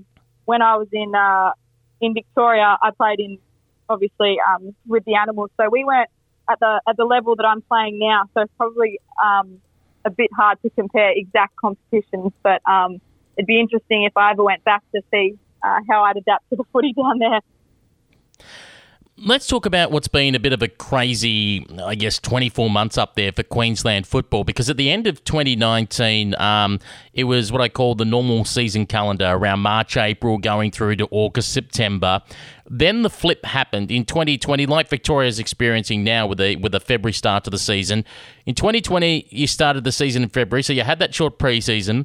Then, of course, COVID hit after round 3. The season stopped.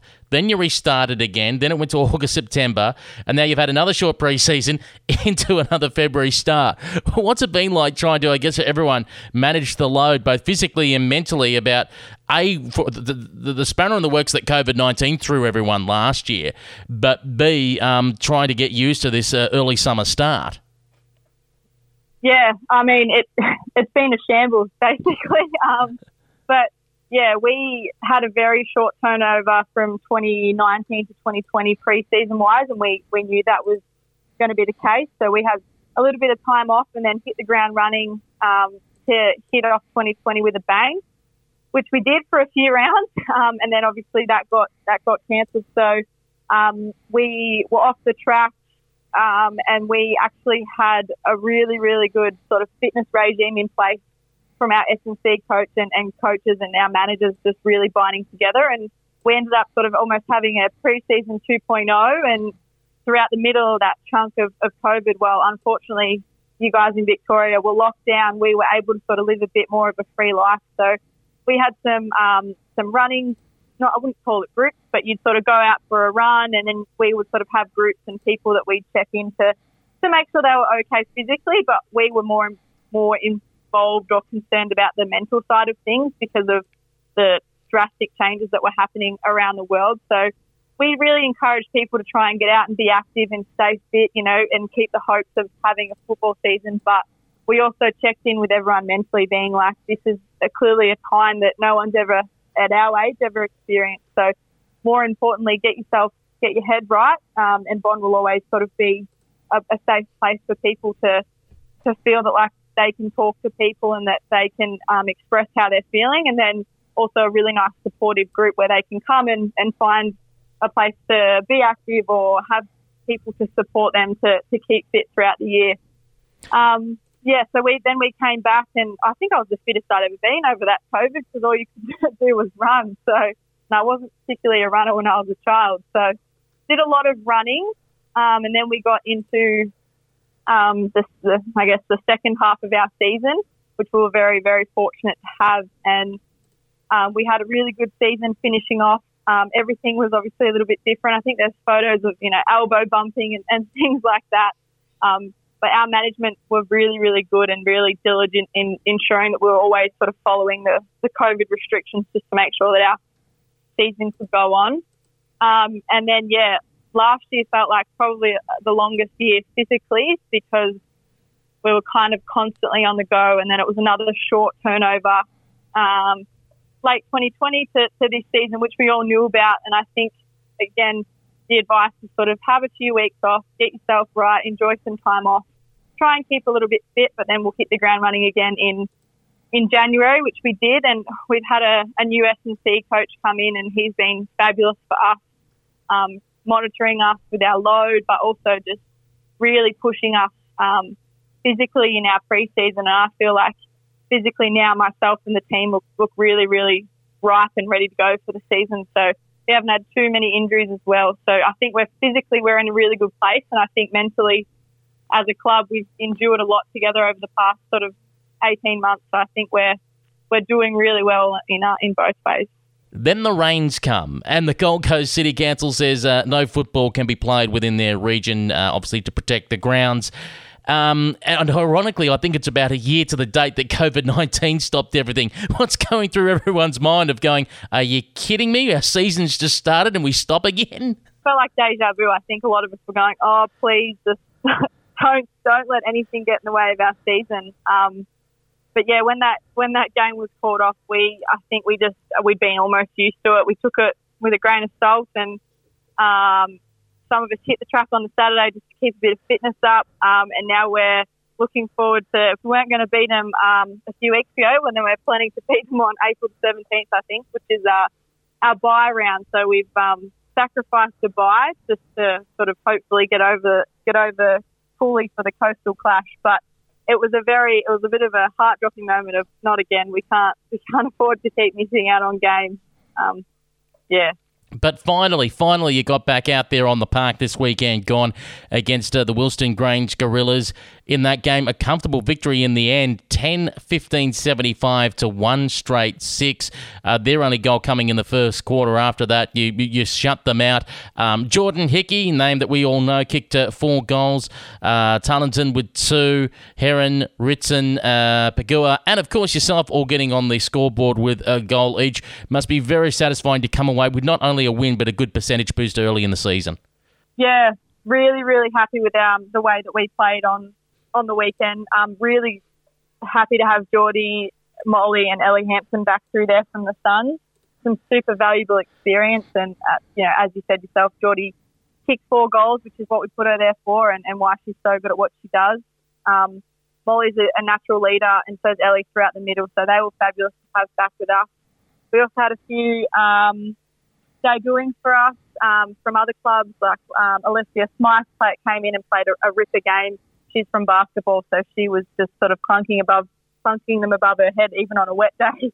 And really good to see some of the younger girls, as you said, like Lily, having a really strong game. Our forward line is really starting to gel and work together really well, which is something that I know that the coaches and the team have worked really hard to try and achieve.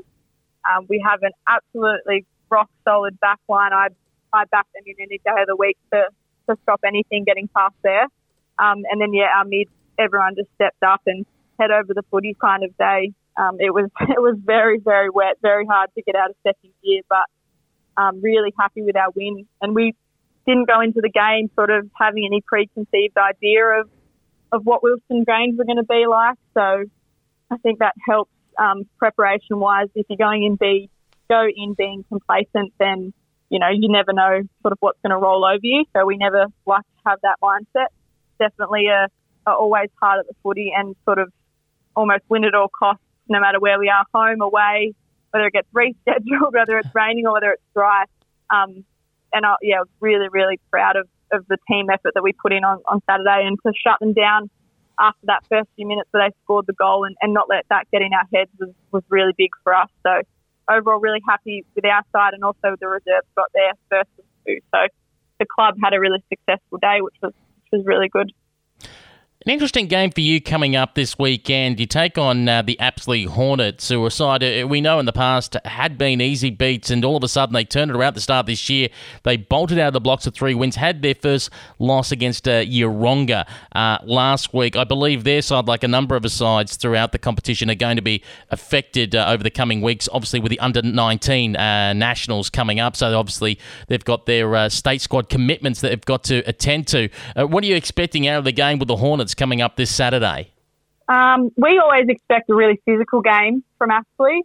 That's the kind of game they like to play, and they're pretty good at that. So again, no matter how Apsley have been in previous seasons or even how they've been going throughout this year, we still like to play our brand of footy, sort of no matter who we're playing, but also wearing in the back of our mind that they're a very physical team that hit hard and make you really earn the footy. So we'll probably play a similar game style of head over the footy and just working in numbers like we like to try and get around them, and using our pace, which our pace is phenomenal on the wings and everywhere else. So, but really good to see that they've actually had a strong start to that season. I think that team has a lot of potential, and I'm really, really excited to see how we hold up against them, to see what they've got to bring us this year.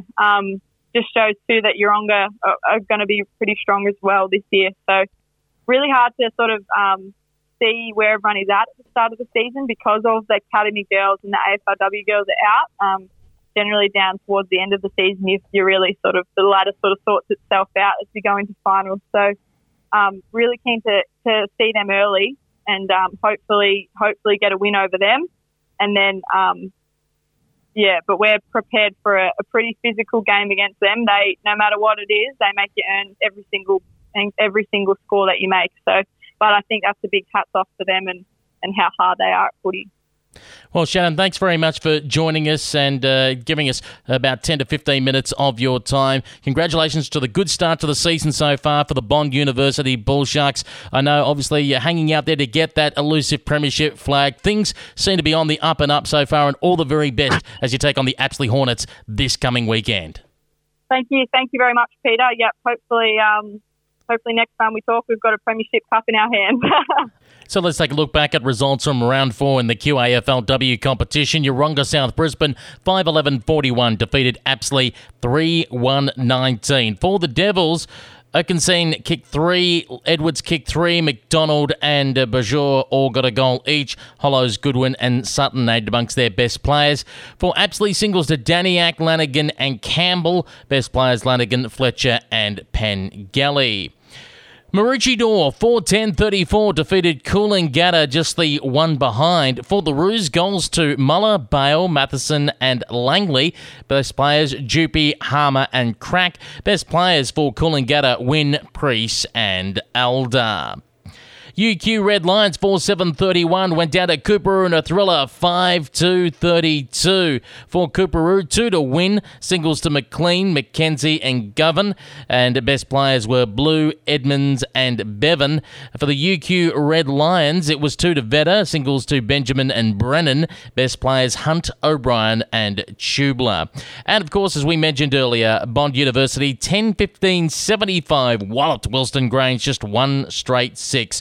For the Bull Sharks, 4 to Hickey, 2 to Darlington, Heron, Dankert, Ritson and Pagua all got goals. Best players Hickey, Ritson and Smythe. For the Gorillas, their only goal kicker was Wheeler. Best players Lug, Spark and Day. We look ahead to round 5 action in the QAFLW. All games are on Saturday, 2 p.m. at Exham Oval. It's Coolangatta versus the UQ Red Lions. At 2:30 p.m. at Bond University, the Bull Sharks play host to Apsley.